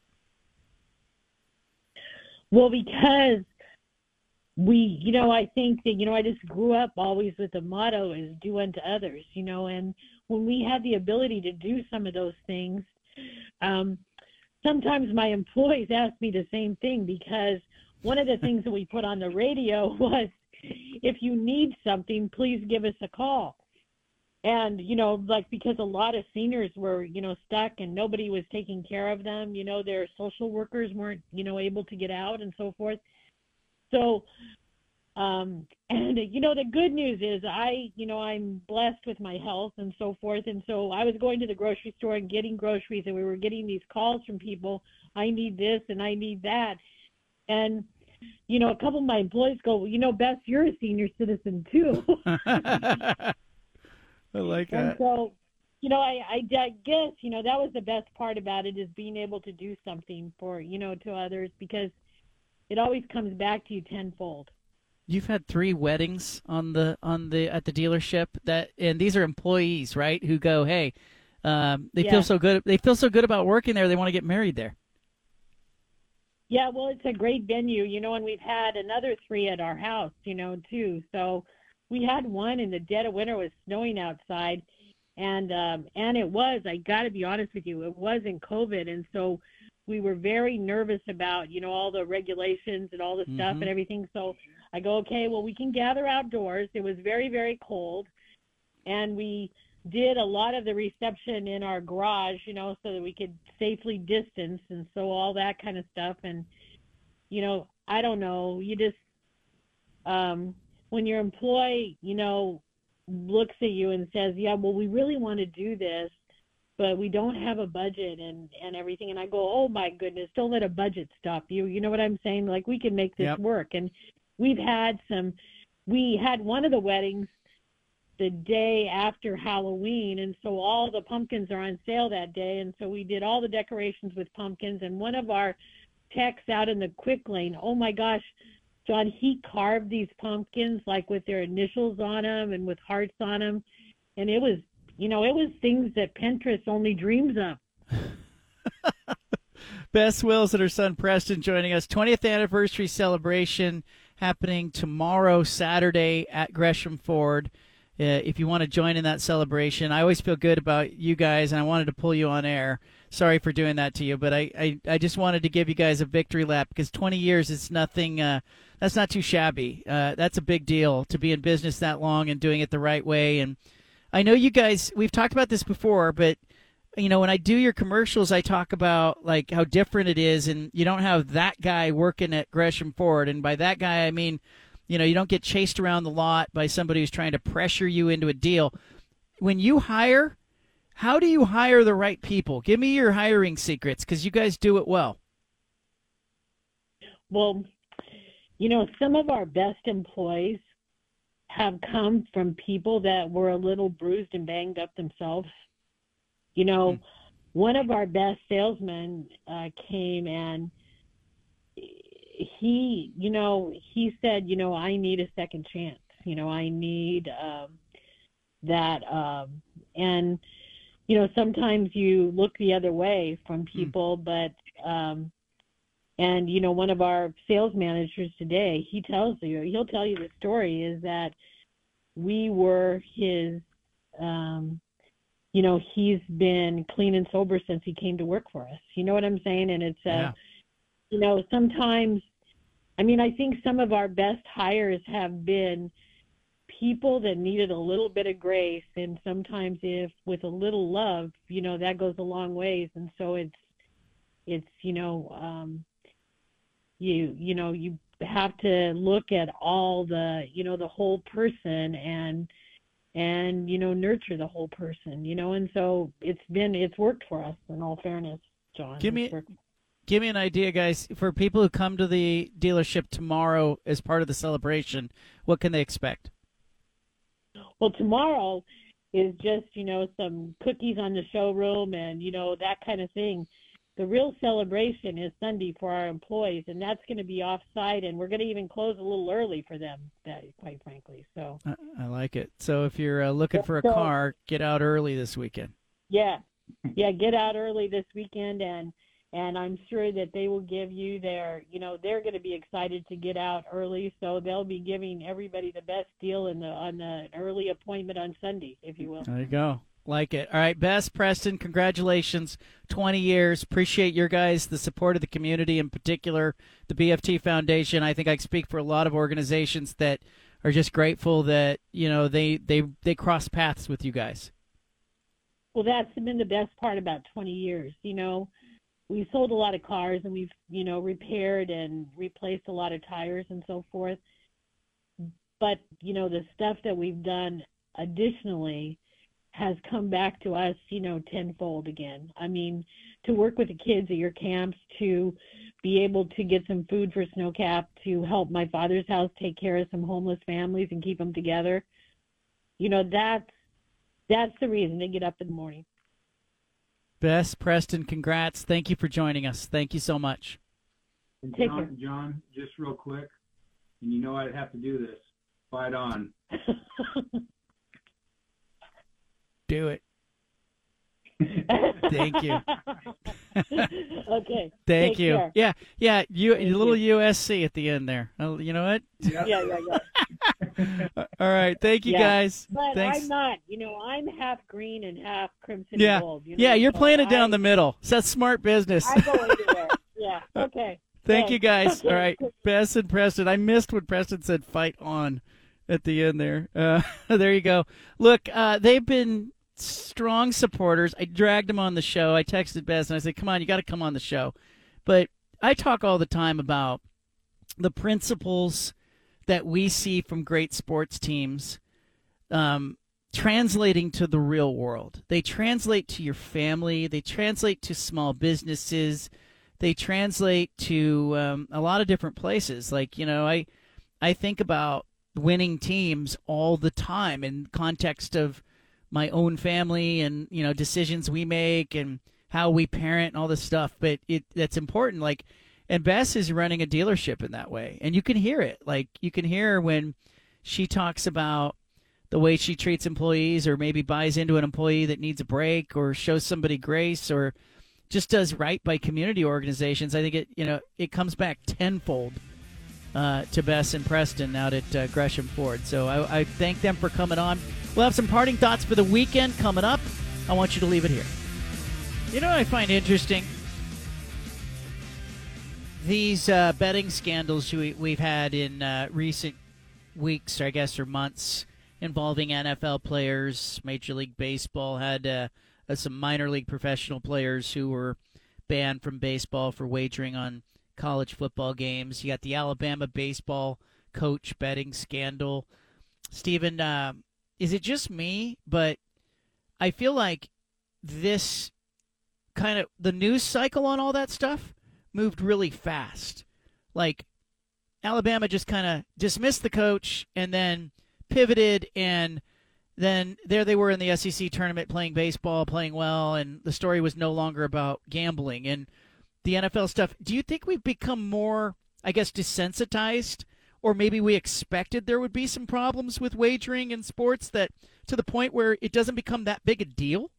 I think a little bit, but I also think that's just kind of the world we live in. That, once something happens, after a little bit, it just goes away and we kind of forget about it. So I don't think it necessarily is for a lot of things, or just for the gambling specifically. I think it's for a lot of things, especially in sports.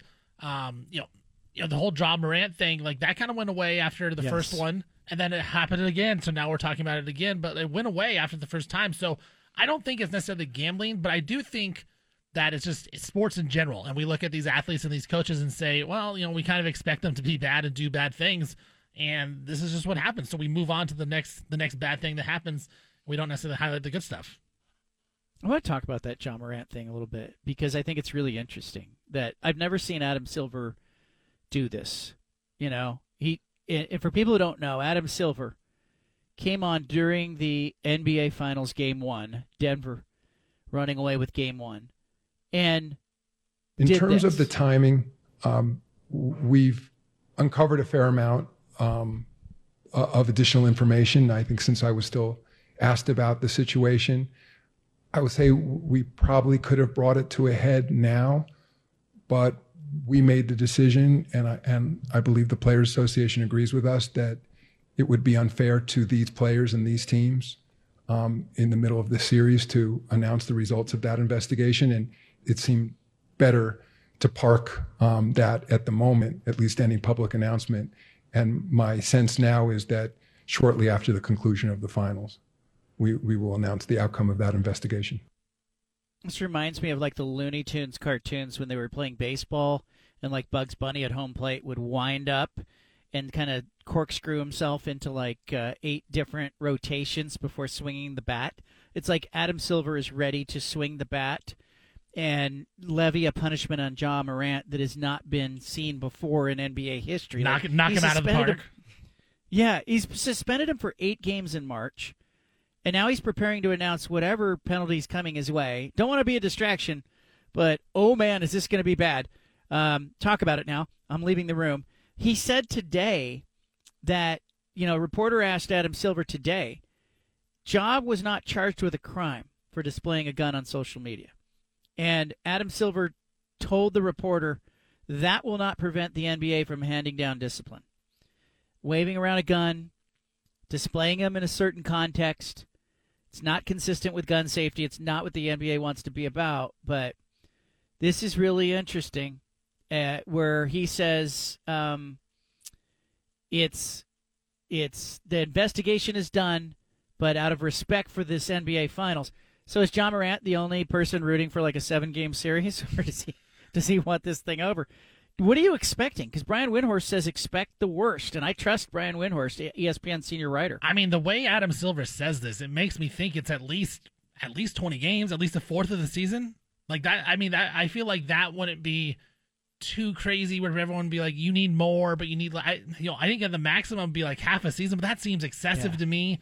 I feel like it's got to be at least 20 games, a fourth of the season, to make it really make it out so Adam Silver wouldn't just announce it right now. Because if it was 2 games, I think Adam Silver could announce it, and I think we would just be like, oh, well, up in arms, and then we'd forget about it because the finals. But if it's 20 games, that's a historic suspension, and we would actually talk about that besides the NBA Finals. I think it could be more than 20, because the way that Silver did this tells me that he's expecting there to be huge reaction, huge backlash. And I do think he's saying it would be a distraction to the players. I actually think Adam Silver is concerned that whatever penalty he would levy on Ja Morant might cause players in the existing series to go, wait a minute, you can't do this. He was not charged with a crime. I think it could be more than 20 games. And it was just the way that he was saying it, because I was watching the video of Silver as he's doing this. He looks like a guy who knows this is going to be a huge issue. So at what point, when does it happen? Day after the final game? Multiple games after? I think currently he's suspended indefinitely, but this is the second time he's brandished a weapon on social media.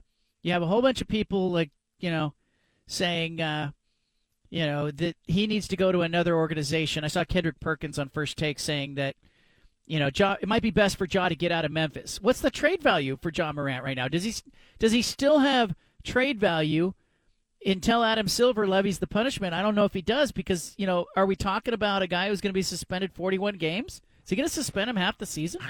Is he going to do it more? I don't know. I think trade value-wise, he obviously has trade value because he's good, but it's not a lot. And if you're Memphis, there's no way you trade him at this point. I mean, you talked about pennies on the dollar. We talked about this yesterday with Dame. Like, if you're looking to trade Dame, when do you do it?